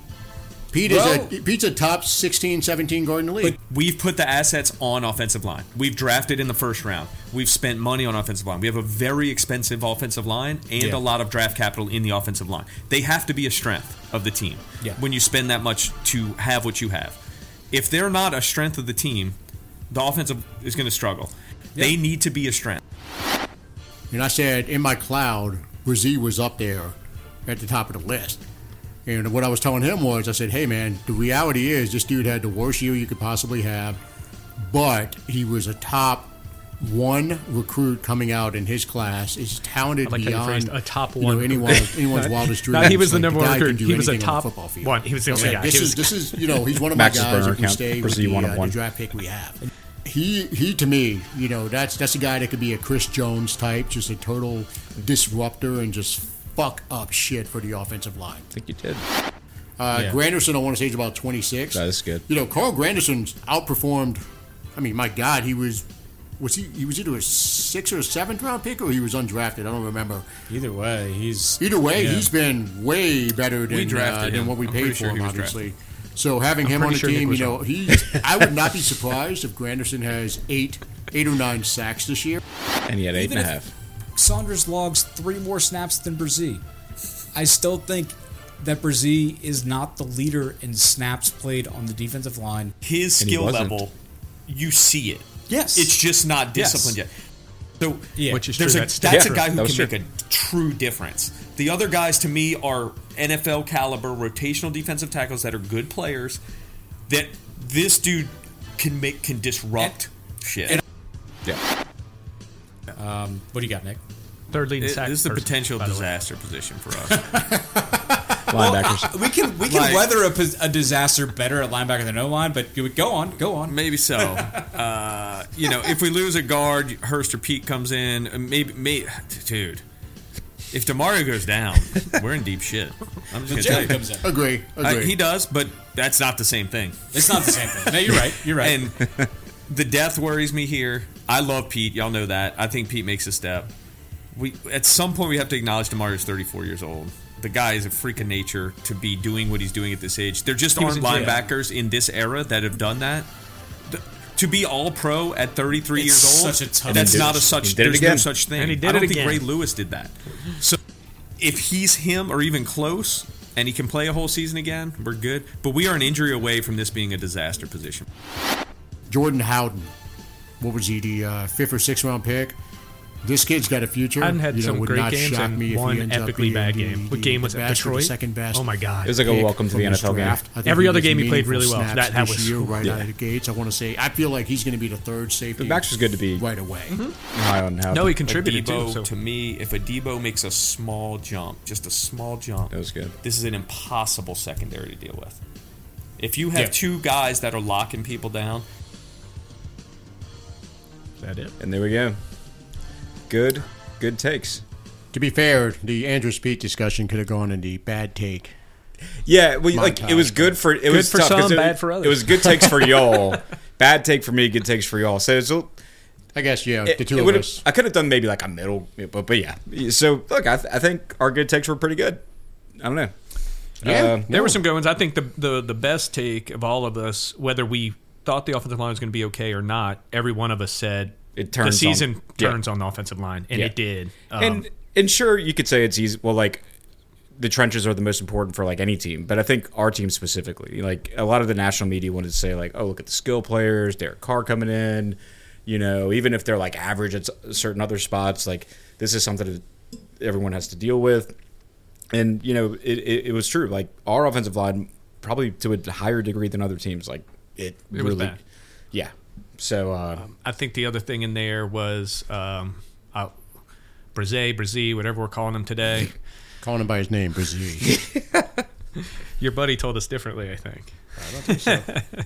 it's always going to be a debate. That was dead on the money from Max and I's perspective, I think. Yeah. He was inconsistent. But he made a lot of mistakes, two special teams mistakes on top of it. One of them really hurt us. But that guy was disruptive as hell. He was a disruptor. lot. Yeah. I think 4.5 sacks, third on the team with limited snaps. That's great for a 4.5 rookie From D DT, tackle is crazy. from a DT spot. And you saw he just has where I think the point when I re-listened to it that Max and I were mostly trying to make, sometimes we get off track and we can't get where we're trying to go. But what we were trying to say is this dude is a man amongst boys.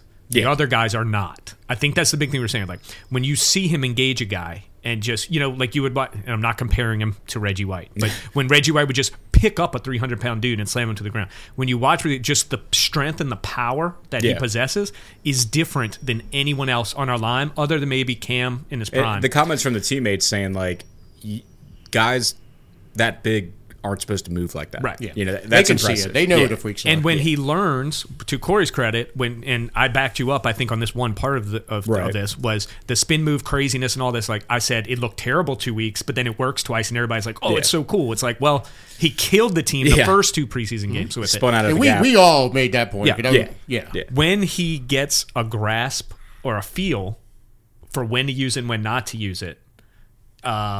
Now, that's a big if, because he didn't have a whole lot of tackles compared to the other guys with his opportunities.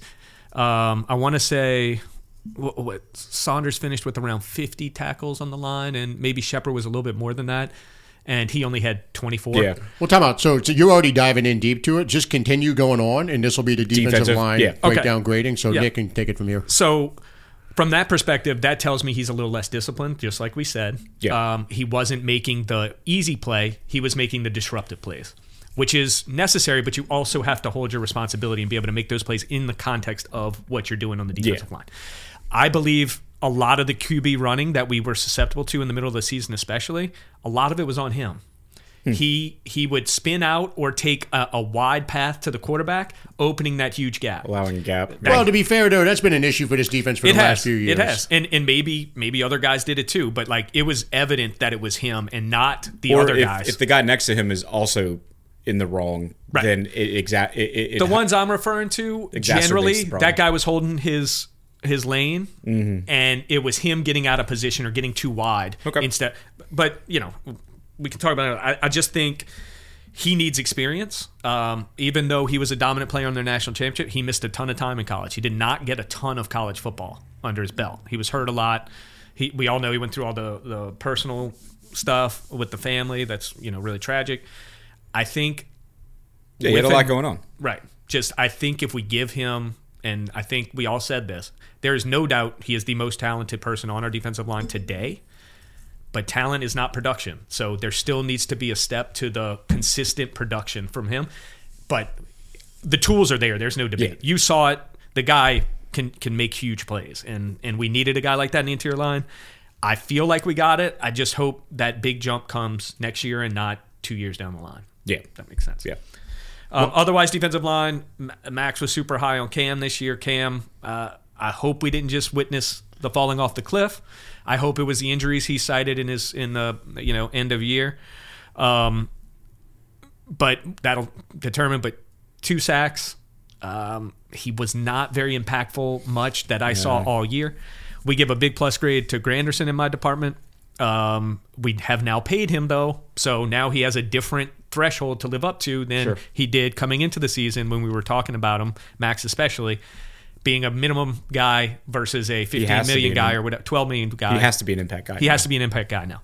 So this has to be for now on, not more than just a breakthrough. It has to be every year in that 8 to 10 sack category. That's what he's got to be to live up to that contract now.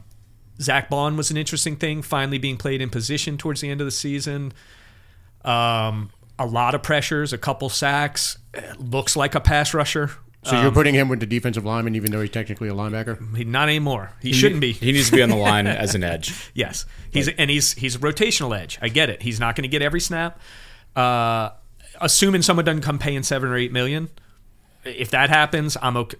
Move on. Yeah. If he can come back for a minimum contract, we can keep him in town for a couple years for $4 or $5 million. I'd be a year. I'd be perfectly fine with that. Otherwise, on the defensive line, not great. When DeMario, you're the second best inside linebacker in the league this year, has to rush the passer to make disruptive pass rush plays. Second on the team in sacks. When you need to do that, when you need to put that guy to come save you, we've got some problems there. Yeah. We need pass rush desperately too. D-line grade for me, F. I hated it. Okay. I feel like they put so much pressure on DeMario in the secondary. They are the reason the defense was not top 10 this year. The rest of the defense is top 10 caliber. The defensive line is the sole reason we are not a top 10 defense. They couldn't stop the run almost all year. They couldn't get pressure. There were some few bright spots, Granderson and Brazil. But overall, that was a very poor performance. The free agent moves were wrong. They didn't work to the way I think all of us thought they would. We thought we were getting younger. We didn't think we had dynamic players at that position. Onyemata was past his prime. I would go as far to say is Roach might have been our best defensive tackle because I can't even discern between those guys and Brazil being so young. And so, like, for me, terrible year, F. I'm not coming off of it. I believe on defense, that's why we weren't top 10. On offense, it's why we weren't top 10. The lines. The lines are the core of a team. Both bad.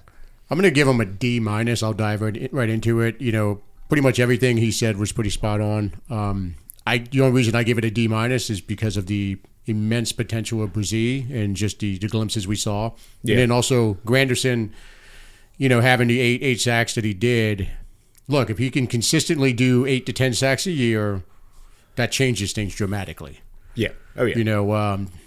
Roach, I think, is an essential must re-sign at this point. Yeah. To Nick's credit, he noticed it the entire year and made comments about it. Roach was definitely our best run-stopping defensive lineman. I think I saw something. He was graded out as the best on PFF. He was. I want to say pretty much wasn't it the whole league? In the league, yeah. In the league, yeah. So now he did have that injury in the second to last game of the year. I don't remember exactly what it was or what the prognosis was, but I do think they're going to have to re-sign him. They tried to get him a longer contract this past year, and he was insistent on the 1-year deal, betting on himself. So sure. I don't know. We'll see what happens. But D-, I think Nick covered pretty much everything with them. Yeah, I'm not I'm down on this group, not as down as y'all, but yeah. So I'll go with like a D+, because I did like the potential, obviously out of Brazil. I liked what Granderson did this year. Roach. I mean, it's not a complete F, I guess, because there are some building blocks there. It's kind of, I guess, like the outlook thing we were talking about, right? But real quick I think on Granderson, though, I think weren't 5.5 of his sacks in the first 6 games. Yeah, he definitely had a better first half. Yeah, of the year. he looked amazing. After the contract wasn't quite as good, but I am also optimistic. But go ahead. Yeah, but no, I mean, I think y'all said everything there is to be said about the line, and there's nothing really I would add to that. I think, but I like the few building blocks we have. I think we got to figure out what we have with Cam. Is it the end for him? Was it a bad year? That has to be sorted out. Well, unless he retires, he's going to be here. I know he's going to be here, but I mean, we need to figure out how to. I can promise you, he's slated as a starter next year. I'm not saying he shouldn't be. I'm just saying that's a fact. Yeah. So let's assume we go defensive line. Do we draft a tackle back-to-back years in the draft? I think you need a pass rusher. I think you need an edge. I do too, but we've never been like Dennis Allen. We're still with Dennis Allen again, better or worse. Yeah, is stop the run, make them throw. Right. Yeah, we can't stop the run. So what do we do? I would not be upset if we picked a defensive tackle with the first pick or an edge rusher. It's just best one available, whatever the better player. Yeah. But I would like to see them absolutely target some defensive linemen in free agency. We never really shop as much in the first wave. It's always that second wave where you get guys like DeMario who weren't all pros when we signed them. Or get guys that are a little more proven than Saunders and Shepard who, well, no, I mean, as we said in our bad takes, were great signings. I mean, because if you go in the free agent market again, I mean, think what's it to say wasn't- they're Saunders gonna was a great fullback. I'm not saying they were Hey, I bad loved him at signings the either. They are rotational players. Counting on them to be 1-2 to start Right. the season was the mistake. Sure. That's why you and I were harping on Brzee was Right. going to be he was going to get the snaps. Yeah, you need a game changer. If they're coming in as your second wave of defensive lineman, I think they played fine to that Yeah. role. They just didn't play as The guys. Right. Yeah. Shepard, Roach, and Saunders are all great rotational Sure. third, fourth, fifth guys. You Yeah. got to get a second guy. That but Ideally, it'd be Roach and Brzee next year, and they both yeah. get better. Yeah. But I don't know. Okay, go ahead. So we're all in agreement on defensive line, yeah. I guess. Yeah. Okay. I'm going to say D minus. Yeah. We got D plus. Okay. Linebackers. We'll let Nick start with this one since his two favorite players. It's his group. It's my Two group. of his three favorite players on the team reside in this positional group. I think obviously, Linebackers for those listening at home. no one. Well, DeMario's probably my second favorite Saint of all time. Full disclosure. So he was the same guy. Period. The guy was dominant. Yeah. To come up with 6.5 sacks, he even got a fumble. He never gets fumbles. It was so good, and he ran like freaking Derrick Henry when he got it. Like it was the first time he ever touched that a was football. awesome. It He was ran like the That love, was awesome. He ran like the love child of Derrick Henry and Mike Allstott. He was so mad. He was like, "I'm scoring no matter what." Yeah. Everyone trying to tackle him on offense was like, oh, God. I gotta- Jesus, we didn't want to see this reversed on us ever. So, I mean, how could you want a better season out of tomorrow? I don't know if you can pick out more than a couple plays where you're like, that weren't perfect. The guy was like missed tackle, Green Bay. couple like, small. but he got beaten that's coverage literally once it. or twice, I mean, but the fact that a 34-year-old linebacker is running with these guys in coverage and winning a lot no, it's insane. is, I mean, dude, that guy, there's just nothing negative to be said. It was 121 tackles, 6.5. Yeah. He's a beast. 6.5 sacks he had. Let's see what else he had. He had the fumble recovery that we're talking about. I mean, he was an all-pro. There's really nothing more we need to say. Yeah. Forced a fumble, He 4 did, pass he, defense. he did everything. He Yeah. rushed the Everything. passer. He stopped the run. He ran with fast young guys in coverage. It was incredible. I think the part that a lot of Saints that matched his career high in sacks from last year. Okay, his best 2 sack years are at 33 and 34 years old. Man. This is the best tackle year he's ever had as a Saint. Most second in his career to his Jets year, right before we signed him. Dude's 34 years old. Gosh, that's insane. He's a machine. Okay, so no your one's grade? going to argue that. Yeah. Pete, I know there was some negative sentiment about Pete Werner. I didn't see it. I thought pretty solid. I'm giving the group an A. There's a good stat on Warner when I was looking at everything. I mean, yeah, he had 93 tackles, but his missed tackle percentage was impressive to me. He missed 4%. Yeah. Like, No, if he gets his it's hands on you, he's insanely tackling low. you. I mean, he's such a sure tackler. I thought He had more issues in coverage So- this year, I think. Is yeah, what I mean, had issue with. so people point out to the negative stuff, but I mean, it's like he didn't have a bad year. No, he You know? did not have a bad year. I think, And let me tell you this: out of 34 possible games, those 2 played 33. yeah. That's think, what we needed. That had to happen, and Yeah. they did it. So you're saying an A? A. Yeah, I think the thing with Pete is he did not have a bad year at all. I just think it's after With the Warner. way he performed in 22, and it just looked like the arrow was pointed straight up. He was like, I expected him to take the next step and become like we were say, like- well, when DeMario's gone, this is our guy. we were kind of like, are we getting a Kuechly light here? Right, Like, exactly. But I think his performance. He had some issues in coverage. His tackle numbers look good. He gets his hands on you. You're going down. Yeah. I just thought he plateaued a little bit Sure. this year instead of he didn't take the big step forward that I thought he would. Yeah. Like I still don't know if he's the long term guy. I don't.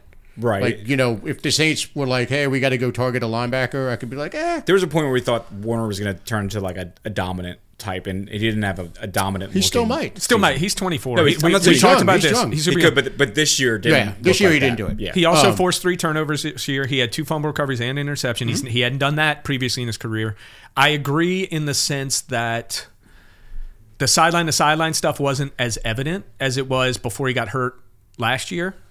But I did not see a big deficiency, Pete. As a unit, the linebackers played damn good, especially with how bad the defensive line was. Yeah, I'm just going to say the arrow with Pete going into the 23 season, I would have said it was at 11 o'clock. And I think it kind of went more 9:15. Okay. You know what I mean? And Okay. it just didn't go the way it should have gone. Needle moved back down a little bit. No, I mean it just was. only went up a little bit. So Yeah, and we'll say the one thing I'm going to say was the biggest thing for him. He played 16 games. yeah. So The group, I'm including Zach Bond because I know he's an edge rusher, but he's still technically a linebacker. So for the sake of the linebacker grade, I'm lumping him in there. So I'm giving him an A. Okay. Because, DeMario, obviously, when you make All-Pro, nothing else needs to be said because that is a legitimate honor that is actually, it holds weight because it's accurate. Yeah. The Pro Bowl's a sham. I don't give a except fuck for about. Sauce Gardner and a couple other ones this year. Yeah. Zero pick All-Pro. Zero pick All-Pro. But I'm going to go ahead and say, well, Darrelle Revis never really had many picks when either. He was not Darrelle Revis this year. New York market, though. So that being said, I'm going to give the group an A. They played basically every game. Neither one of them got hurt. Zach Bond popped up with a nice little Caden Ellis-like run to end the season. Yeah, So good for the him. group gets an A for me. Yeah. I do think we absolutely need to re-sign Bond, and I'll feel great. As an edge. I'll feel great specifically. going into next season if we have Werner, Bond, and DeMario. Yeah, I'm gonna go B plus.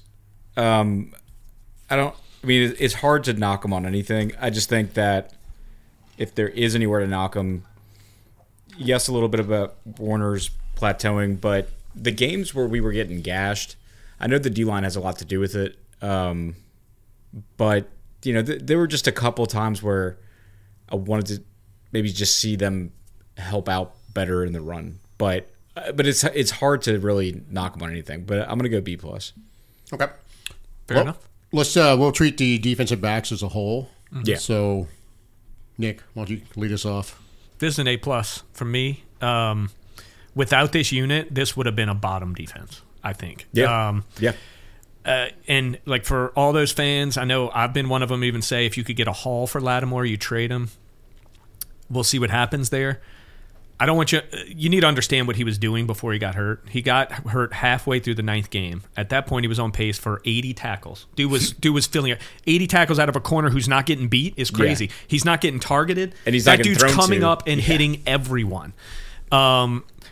He had a pick. He had 8 pass defense in that. He was on pace for 17 pass defense. Probably only 2 picks. Doesn't get a whole lot of targets. But 80 tackles out of your star corner, that's a guy putting his nose in everything because he was not getting beat. And he had 48 tackles in 9.5 games. The dude was playing out of his mind. He should have had 2 more picks. One got pulled back on a review that it barely touched the ground, and then another one hit his hands and went straight through it. The guy was playing lights out. There was that clip of him on that out route that he picked that got called back. Yeah, that was incredible. And like everyone's like, no one can flip their hips like that. Like it was ridiculous. He was facing the other direction and then just ate the route up. It was awesome. So understand what you're losing if we do lose him. And I'm not saying it's a bad strategic move to trade someone getting a little older who's making a $100 million contract. I get it. I'm just saying understand what you're losing if he's healthy. He wasn't for 7 games. We have to take that into account. That's 2 years in a row. He missed games. We have to understand that maybe age is starting to catch up a little, even though he's not really old. He's only going to be 28 next year, I believe. Yep. Then you get into Adebo. Adebo played at, in my opinion, an all-pro level. His metrics on completion percentage and everything else, I was making fun of Sauce Gardner, and I'm not saying there weren't other people more deserving than Adebo for all-pro. Adebo's season was way better than Sauce Gardner's. Yeah. Period. And again, tackling, 76 tackles, 18 pass defense, 4 interceptions, 2 forced fumbles, 2 fumble recoveries. This dude dominated. Yeah. And I'm not saying he didn't get beat a few times, things like that. This was a season-long great performance out of Adebo. A couple bad moments, of course, a couple insanely good moments. He also dropped a couple picks, could have been even more. The guy was always in it. I have 0 knocks about him. We're going to have to pay the guy. There's no debate. Yeah, he's played to be paid. The one negative to the secondary, in my opinion, I'm just going to go corners, then I'll go safeties, and I'll pass it to you guys. But Alante in that spot, it's not the best. Yeah. But I will say, Alante, another one, sticking his nose in there in the run game. The only reason we didn't get beat worse in the run game is the secondary, too. You made a point about the linebacker. Alante had 75 tackles. How did you have Alante, Adebo, over 75 tackles, and Lattimore had 48 and only 9 games? Your corners are doing everything. They were everywhere. Yeah. So flying around the field. he ends up getting the 2 picks late in the season. He got benched in the Rams game. You know, his eyes do get in the backfield too much, which is his biggest problem. But he also had 14 passes defensed. He had a forced fumble, a sack. The guy was and is clearly a playmaker. I think he's in the wrong position. I don't know how you address that other than trading Lattimore, and y'all can comment on how you think you do it. If you trade Lattimore, you move him outside, and you figure something out for the slot. But I know he needs to be on the field. Yep. I also feel like I know he's not a slot corner. So I don't I don't know what to do other than he played his ass off. That guy, he got benched. He came right back the next game, picked off a ball. Yeah. I love that. He didn't let it get him down. He came right back. He played one of his best games of the season. He took it. He understood he made a mistake and just went for it. So super excited about him too. You get into safeties, Honey Badger. Max and I both want to bury Honey Badger. Like like he looks slow, man. He gave up that play to Christian Kirk. He shouldn't be guarding Christian Kirk in the slot, dude. That's for me that's a scheme mistake. Christian Kirk is fast. He's big. That's not a good matchup. Nah. So it isn't. It's not a matchup. No. He tied for the lead with the Debo and picks 4. Scored a touchdown. Should have scored another. Caused all the controversy because he didn't. 75 tackles. Man, really solid freaking season. Yeah. Okay. Yeah. And he's getting older. We're going to have to look at that too. We go to your boy, Marcus May. Disappointing. Missed 2/3 of the season. Did have a couple picks while he was in there. Had a couple games where he came up and filled kind of that hybrid thing we always talk about. Sure. Playing pseudo linebacker. He's had a good missed tackle percentage too. Yeah, I'm Nice saying and that's what I'm saying. Yeah. He was tackling. No, he was tackling. I just don't love him because I don't feel he's that versatile. I think that's his role. Like a better Jonathan Abram is probably his role. But didn't play poorly when he was in there. Didn't make a huge difference, but certainly didn't hurt us. Then you get down to Jordan Howden coming in. Got a lot of playing time in games. Had one really tough game. What did he finish with? He ended up with 5 pass defense, a sack, 43 tackles out of Howden. Max said he's going to be playing. I won't be surprised. He got in there quite a bit if you got 43 tackles. So that's really good for the future. Young guy getting a whole bunch of reps. And other than one game, holding his own the whole time, in my opinion. Isaac Yiadom. This is where I don't think he can play slot either, but how do you not bring him back?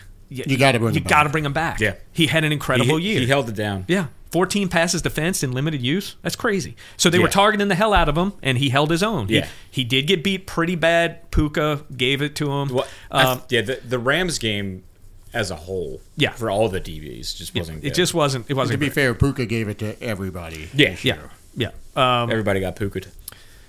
They didn't get a Debo bad in the game, 1-1, I think. But they did get the other guys pretty bad.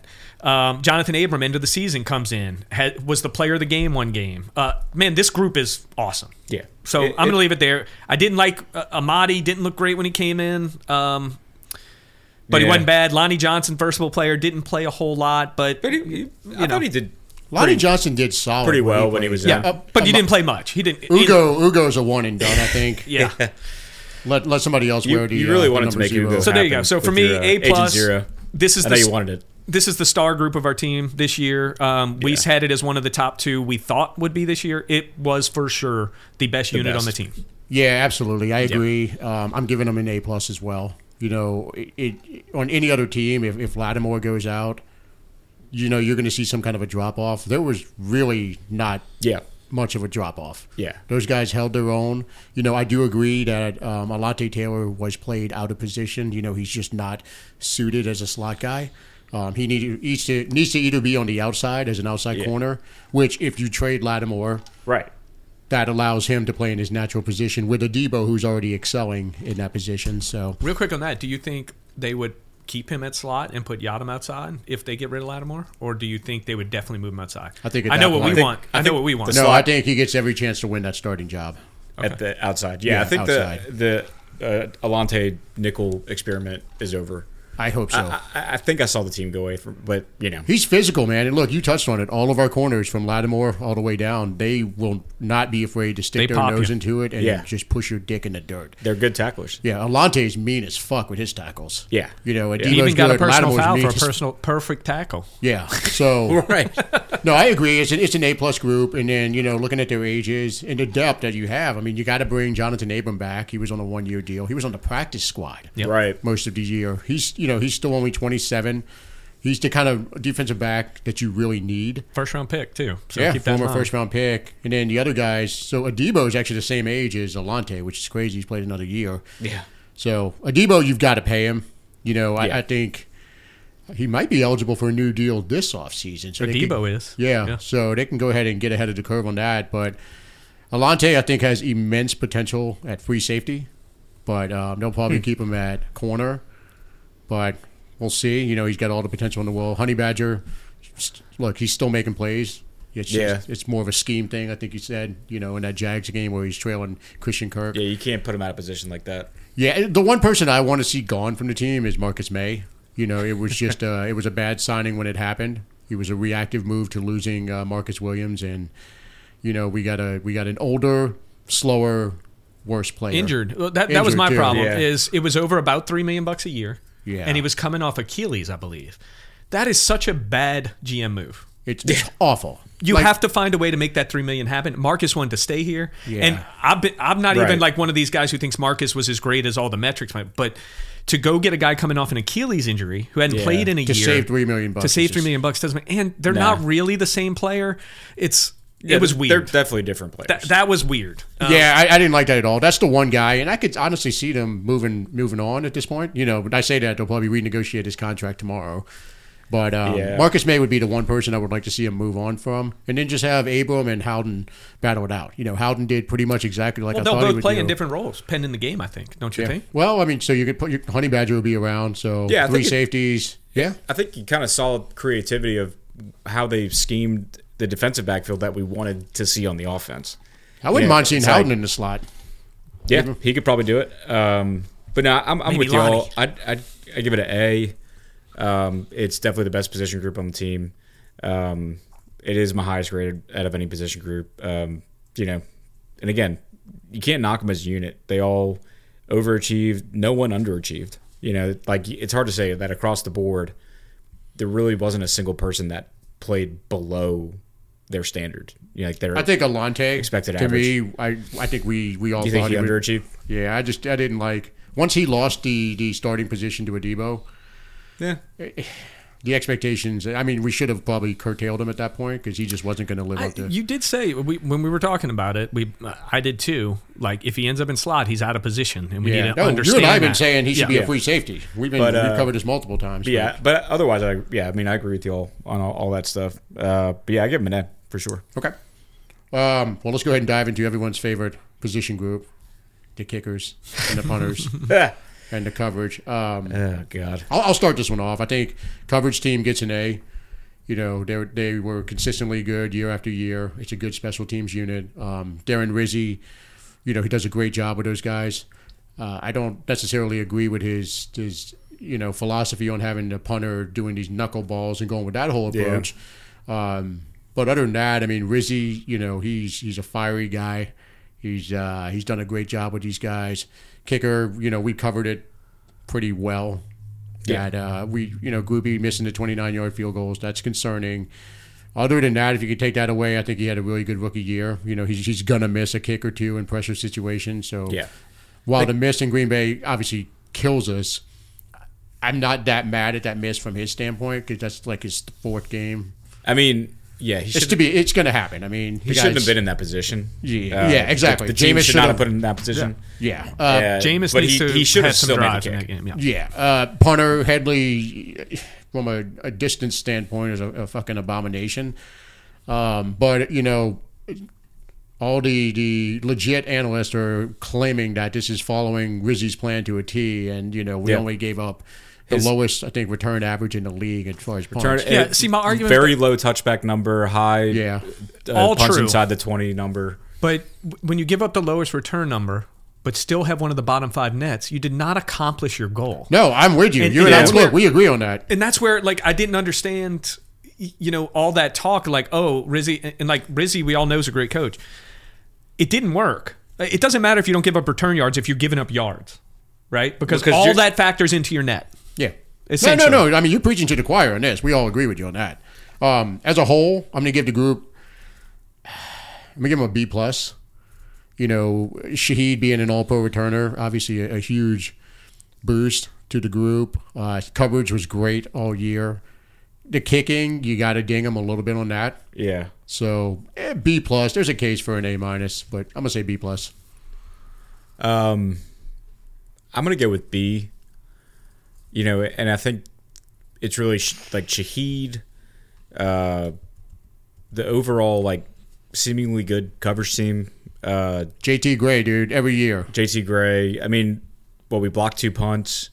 That carries it into the B, but it's an interesting group just because there's also reasons pulling it that could pull it down to like a C minus when you're talking about like their contracts though are also what elevates it a little bit for me. Yeah, we're not true. paying these guys shit. It's not like the year before where you had or a couple years where we had Lutz and Morstead making a combined like $10 million. Because like Nick called out earlier, like some like the penalties with Brazil on special teams, costing you a field goal because it pushed you back 5 too many yards or stuff like that. I mean, you could look at that and say there's some issues here, but I think for me, I think overall it was a good unit. Groupie's got something to build on. He didn't miss any from 30 to 39 yards, and I think he missed maybe. He just had good percentages. Like if you took out the 229 yarders, yeah, I feel great about him. He would have had a much different percentage. But yeah, I'm gonna go with the B. Okay. I can't do that. Just from performance. If we want to talk about outlook and how we think Groupie's going to be, okay, Groupie did great on long kicks. That's the hardest kicks, right? He did awesome. He was, I think, 6 for 9. I'll look it up real quick. 6 for 9 from over 50. 67%. I think that's a little above the average, but a 50-yard field goal isn't what it used to be, so we got to take that in mind. But 67% there. Did they change how long yards are? Or? It's just easy. It's better. Kickers are better. They're banging in 65-yarders now. I thought it was still different. 3 feet, but it's different. Whatever you say, man. Go look how many 50-yard field goals are attempted today versus 15 years ago. Isn't that the one thing it's in football massive. that by definition can't change? Like a 50-yarder is still Your ability exactly to make 50 yards. Okay. Your ability to make them is different. I mean, if you say like, the QB position isn't what it used to be, but like 50 yards is literally still... It's not as impressive of an accomplishment anymore. It's not. It's just, Justin Tucker can sit there all day and bang out 95% from 50 yards. I'm beating that dead horse to death. I got it. I know what you're trying to do. Deliberately. 8 for 10 on 40 to 49. Pretty good. 80%. Overall, 81%. Not bad. 30 to 37.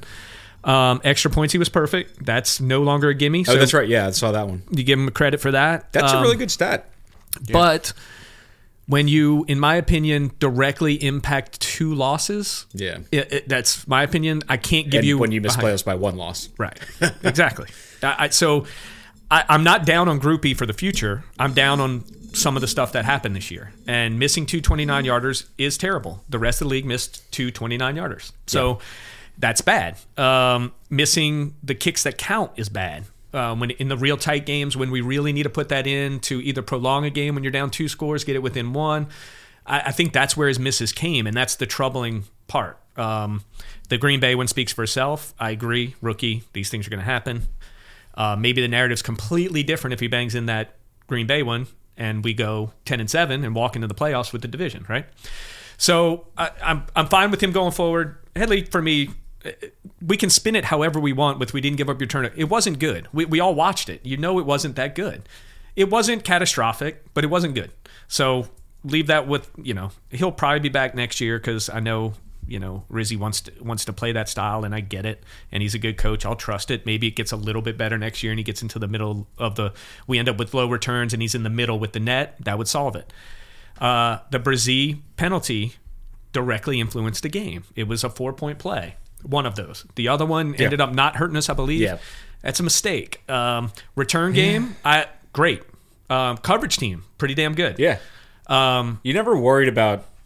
I feel like there's been years where we've been like petrified of somebody busting a return on us. Yeah. Or we just like knew it was going to happen if the guy was decent. I didn't feel that bad this year.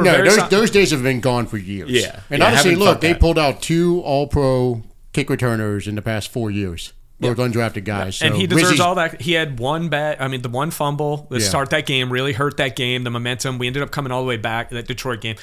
That was Detroit, correct? Where he fumbled? Which one was that? We got a real slow start, I remember. And we fumbled right out the gate, Shaheed, on the... that was week 1 where he fumbled it on the first touch. Opening, yeah. It was the first... The very first week 1, yeah. Oh, it was? Okay. It was the opening kick return. The first time a Saint touched the ball in that Fumbled. season. So that's never good. You don't want to see that on special teams. But he was obviously incredible, especially in the punt return game, kick return game, but punt return game, had a touchdown, averaged, I didn't look it up, but it was almost 15, I think, a punt return. Yeah. Really good. I'm going to give him a C just because I don't want special teams to influence multiple games in the negative. Yep. With none in the positive, really. Groupie didn't have a game-winning kick. So they were average to me. So I'm going to give it a C. Yeah, That's fair. that's fair. All right. Well, that wraps up the specialists. Let me say, do you guys have anything else you want to add to that or defense in general? I'm good. Disappointing overall, but some bright spots too. Yeah, actually, and why don't we go offensive MVP, defensive MVP for the whole season? This is on the fly. We didn't talk about this, so One's easy. Just get it out of the way. go for it. You go first. Yeah, Mario it's Mario. Davis is the defensive MVP. Debo Agreed. close second, but it's DeMario. We can skip that one. Let's go on. Yeah, yeah, agreed. Agree. Offense is tough. I mean, This is really tough. yeah. Is this where I say Andrews Pete? No, I don't. I don't think it's we, between two people. There's I really a case. There's a case. There's a case, dude. I'm actually leaning. Without He that saved happening, I don't know what the season looks like going as we were going. So I think there's a case with not a whole lot of great candidates. Yes. Yeah. I mean, you put Taysom in the mix. He kept us in some games. I don't know if he.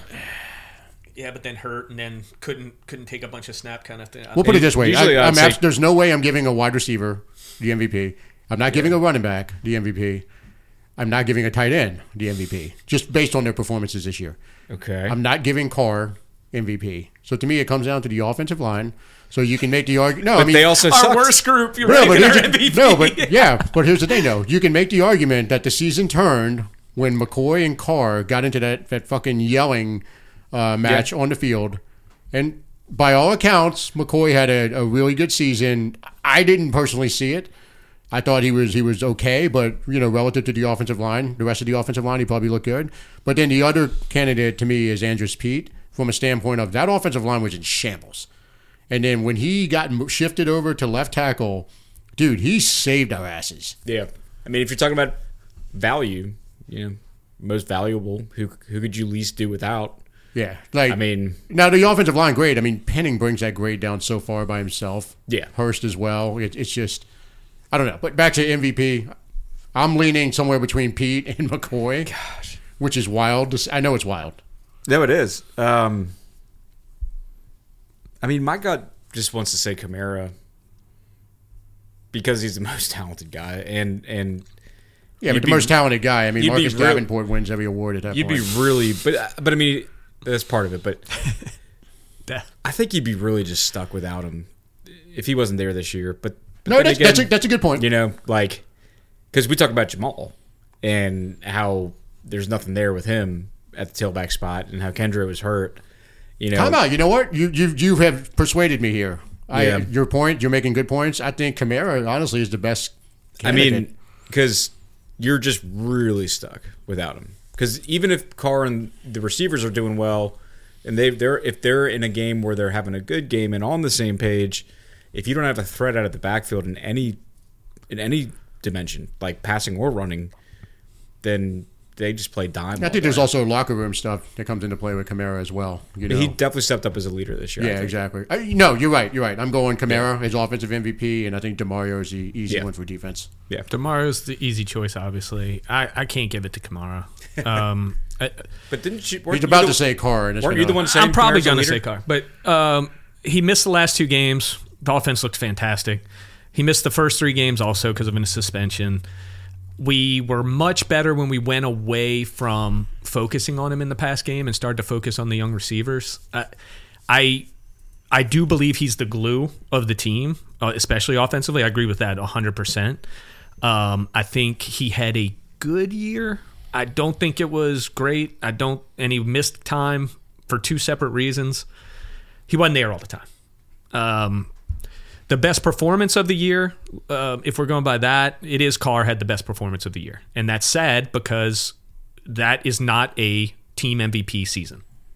That's how bad Most of these units were to me. There isn't a receiver you can even put in the conversation. Olave had a decent statistical year, but I mean, we've talked about it over and over again.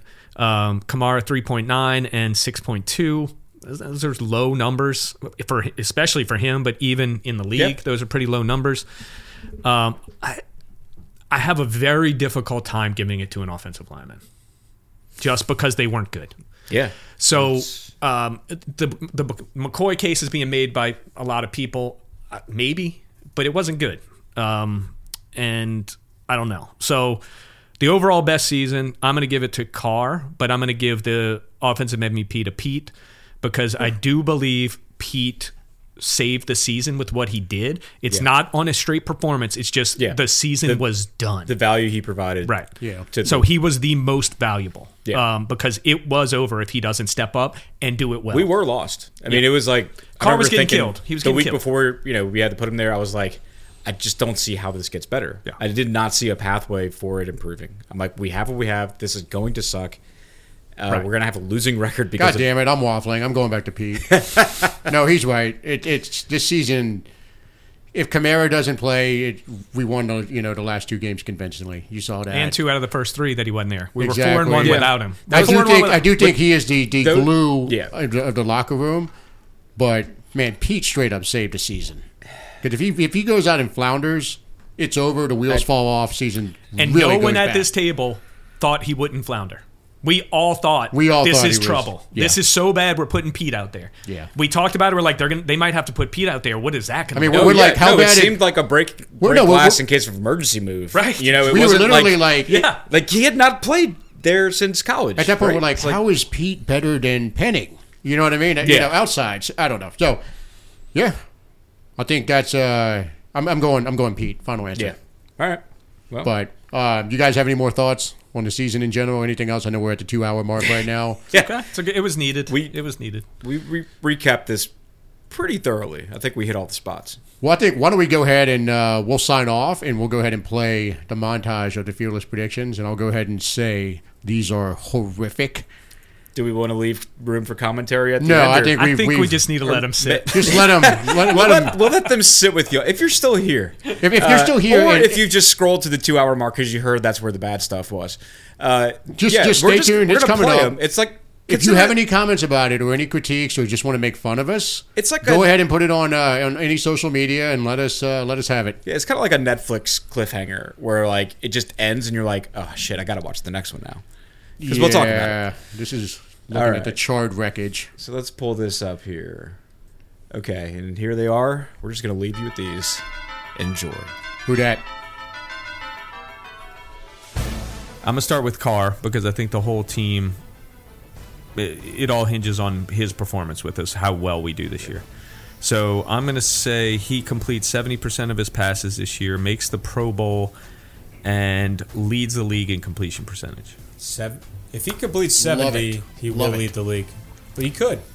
He could. So that's high. That's if number these one. are What you got slightly for number bold. two? That's what I'm going with. I think I'm betting on him. Y'all all know I went on the, on his bandwagon. I think you did it 2 years ago. during an episode. You went. Yeah. Number 2, I mentioned this earlier. I'm saying Mike Thomas plays 14 games and has 80 catches. How many yards? 1,000. Okay. Not a banner year, not an offensive player of the year, obviously, but he's back and he changes the way we operate on offense. Is what I think is going to happen. Kind of a downsized version of his glory years. Third one, that's an because interesting I feel take. like I'm forced to make this claim. Carmichael Proust 2022 was a fluke, and the Saints are a top 10 offense. Good Lord, I Like it. hope you are right. I would never. I'm going to go ahead and say Juwan Johnson does have the Darren Waller-like season. Okay, this I is like one of the old. I picture somewhere between 78 and 85 catches. It's like the He's old school going ESPN. over 1,000 yards. put it on the board. He's going over 1,000 yards, and he's going to have 10 touchdowns. All right. I think he is Pro Bowler, and he's probably second team All Pro, pending what Travis Kelce does. Second, I'm going to go ahead and say I'm going to go with Derek Carr, just to piggyback off what Nick said, I think the offense goes as he goes, and I think he has a monster year. I'm not going to predict specific stats. What I am going to say is he's a Pro Bowler. I'm going to say this guy is getting MVP votes at the end of the season. Yeah. I'm picturing somewhere around 38 touchdown passes. That's a lot. I'm going big. I'm going big. I like it. Look, this is supposed to be bold. If Carr's got 38 touchdown passes, he better be getting MVP votes. Exactly. So I'm going big with that. Okay. I love it. Number 3, I've gone back and forth. I might give you a number 3 here. Number 1 is Kamara bounces back big time, has 12 touchdowns. Overall, not just rushing, receiving. Kamara bounces back, even with the 3-game suspension. Yeah, he's going to have 12-plus touchdowns. And I think my guy, Cam Jordan, he is going to hit career high in sacks. Woo! Career high. Come on now, Cam. 16 sacks. I'm gonna say he gets 15 sacks. Okay. And a half. Fuck it, we're gonna go and say he gets 16. You're going 16. I'm going 16. I feel like the offense is going to perform so well. A lot of chances under Derek Carr that the defense is going to be in attack mode late in the season. Is going to be able to get pressure. I want to. You mentioned Mike Thomas having 80 catches. Uh-oh. I'm putting him back in the 100 club. Oh God. And I think 100 catches for what? 100 for what? Look. It's just the catch. The take is the catch number. Okay. Because so 100 for 800. I still think the that'd be fine. I'd be fine with that. Actually. It could be. But I still think the yardage leader is Olave.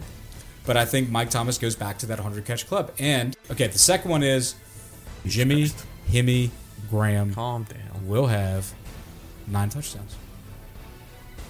9. We all love the number 9. That is more, to me, that's more feasible than your Michael Thomas. He's going to have, he's the one y'all are going to That's still fucking gnarly. hate is that I'm not down. Keenan Ellis, Defensive Player of the Year. I'm not down on Marcus May. I'm not. I think he stays healthy this year. I don't know when his suspension is going to hit, but if you look historically at the same strong safety position, yes, Honey Badger had 91 tackles as free safety, but I think Marcus May finishes the year. I'm not going to say the leading tackler because we still have DeMario and Warner on the team, but Marcus May will finish in top 3 in tackles if he plays 16 or 17 games. If he does not, because of the suspension, he will finish top 3 in average tackles per game played. So let me say this. I got to be honest with you, I'm kind of disappointed. I expected a lot better than Marcus May. I tried to go with him first, man. It's also incorrect. I'm disappointed. I tried to go with him first. No, I mean, I'm a little disappointed. We all talk about him, but I mean... I walked out of the theater, and I'm kind of like, why did I pay tickets for that movie? Well, that's the true works of art. I'm not dogging him. You know. I just don't think he's that impactful of a player after the injury. I think that's a reach. I want you to listen to this in the offseason and bring something better next year. Oh. You let me down.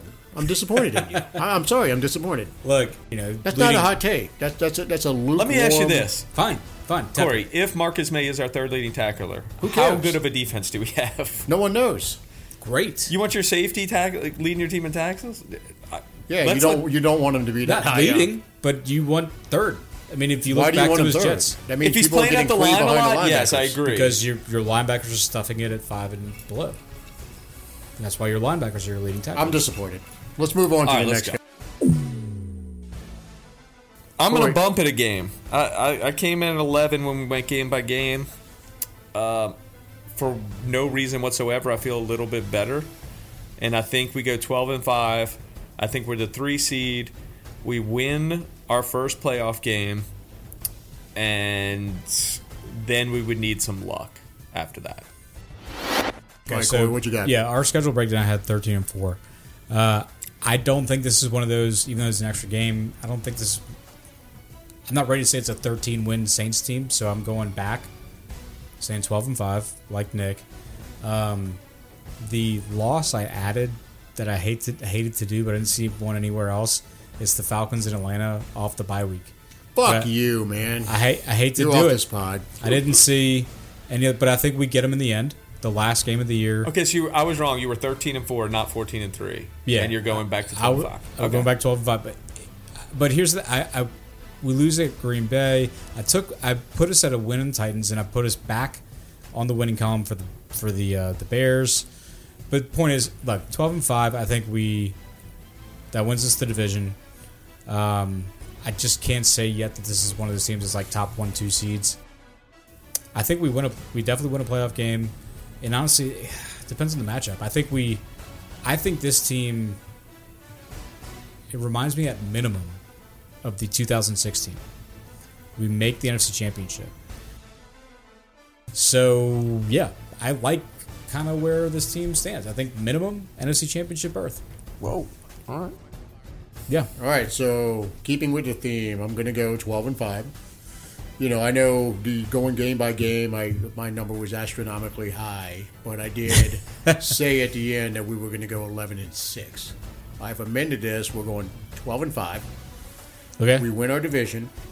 We have the number 1 seed because to me the NFC is going to beat up on itself this year. Shit. There's going to be a lot of teams. Did you look at San Fran's schedule? So I'm going to say we're 12-5. Miraculously, we win a tiebreaker to get the number 1 seed. To me, there's going to be a three-way split. I was going to say it's going to be a 3 or 4-way tie. We're going to, for the first time ever, we're going to win the fucking tiebreaker instead of losing every tiebreaker like we always have. Got to win some NFC games. We win the fucking Super Bowl. Let's go! Woo! That's 27 years in a row. Max has picked the Saints to win the Super Bowl. Hey, we had to have That's like 44, dude. Come on. I like that we have levels. We all picked the same exact record. Nick's got us exiting. I got us going to NFC Championship. Max, credit to you, my friend. Super Bowl. I will never. Wait, pause real quick. I You're will saying never Super not Bowl? pick us to win the Super Bowl. Okay, you're saying win the Super Bowl. Fuck it, we're winning. That's heavy. All right. No, And- look. To Corey's point, there are so many similarities to the setup of this season to what it was in 2006 and 2009. Yeah. The 2006 team obviously could not seal the deal. The 2009 team did. But there were so many parallels, and it feels like this team is not being hyped up at all. Like Corey said, other people are hyping up the Falcons. So I don't know the AFC team, but fuck it, we'll say the Chiefs. Let's just go ahead and say the Saints are going to win the Super Bowl.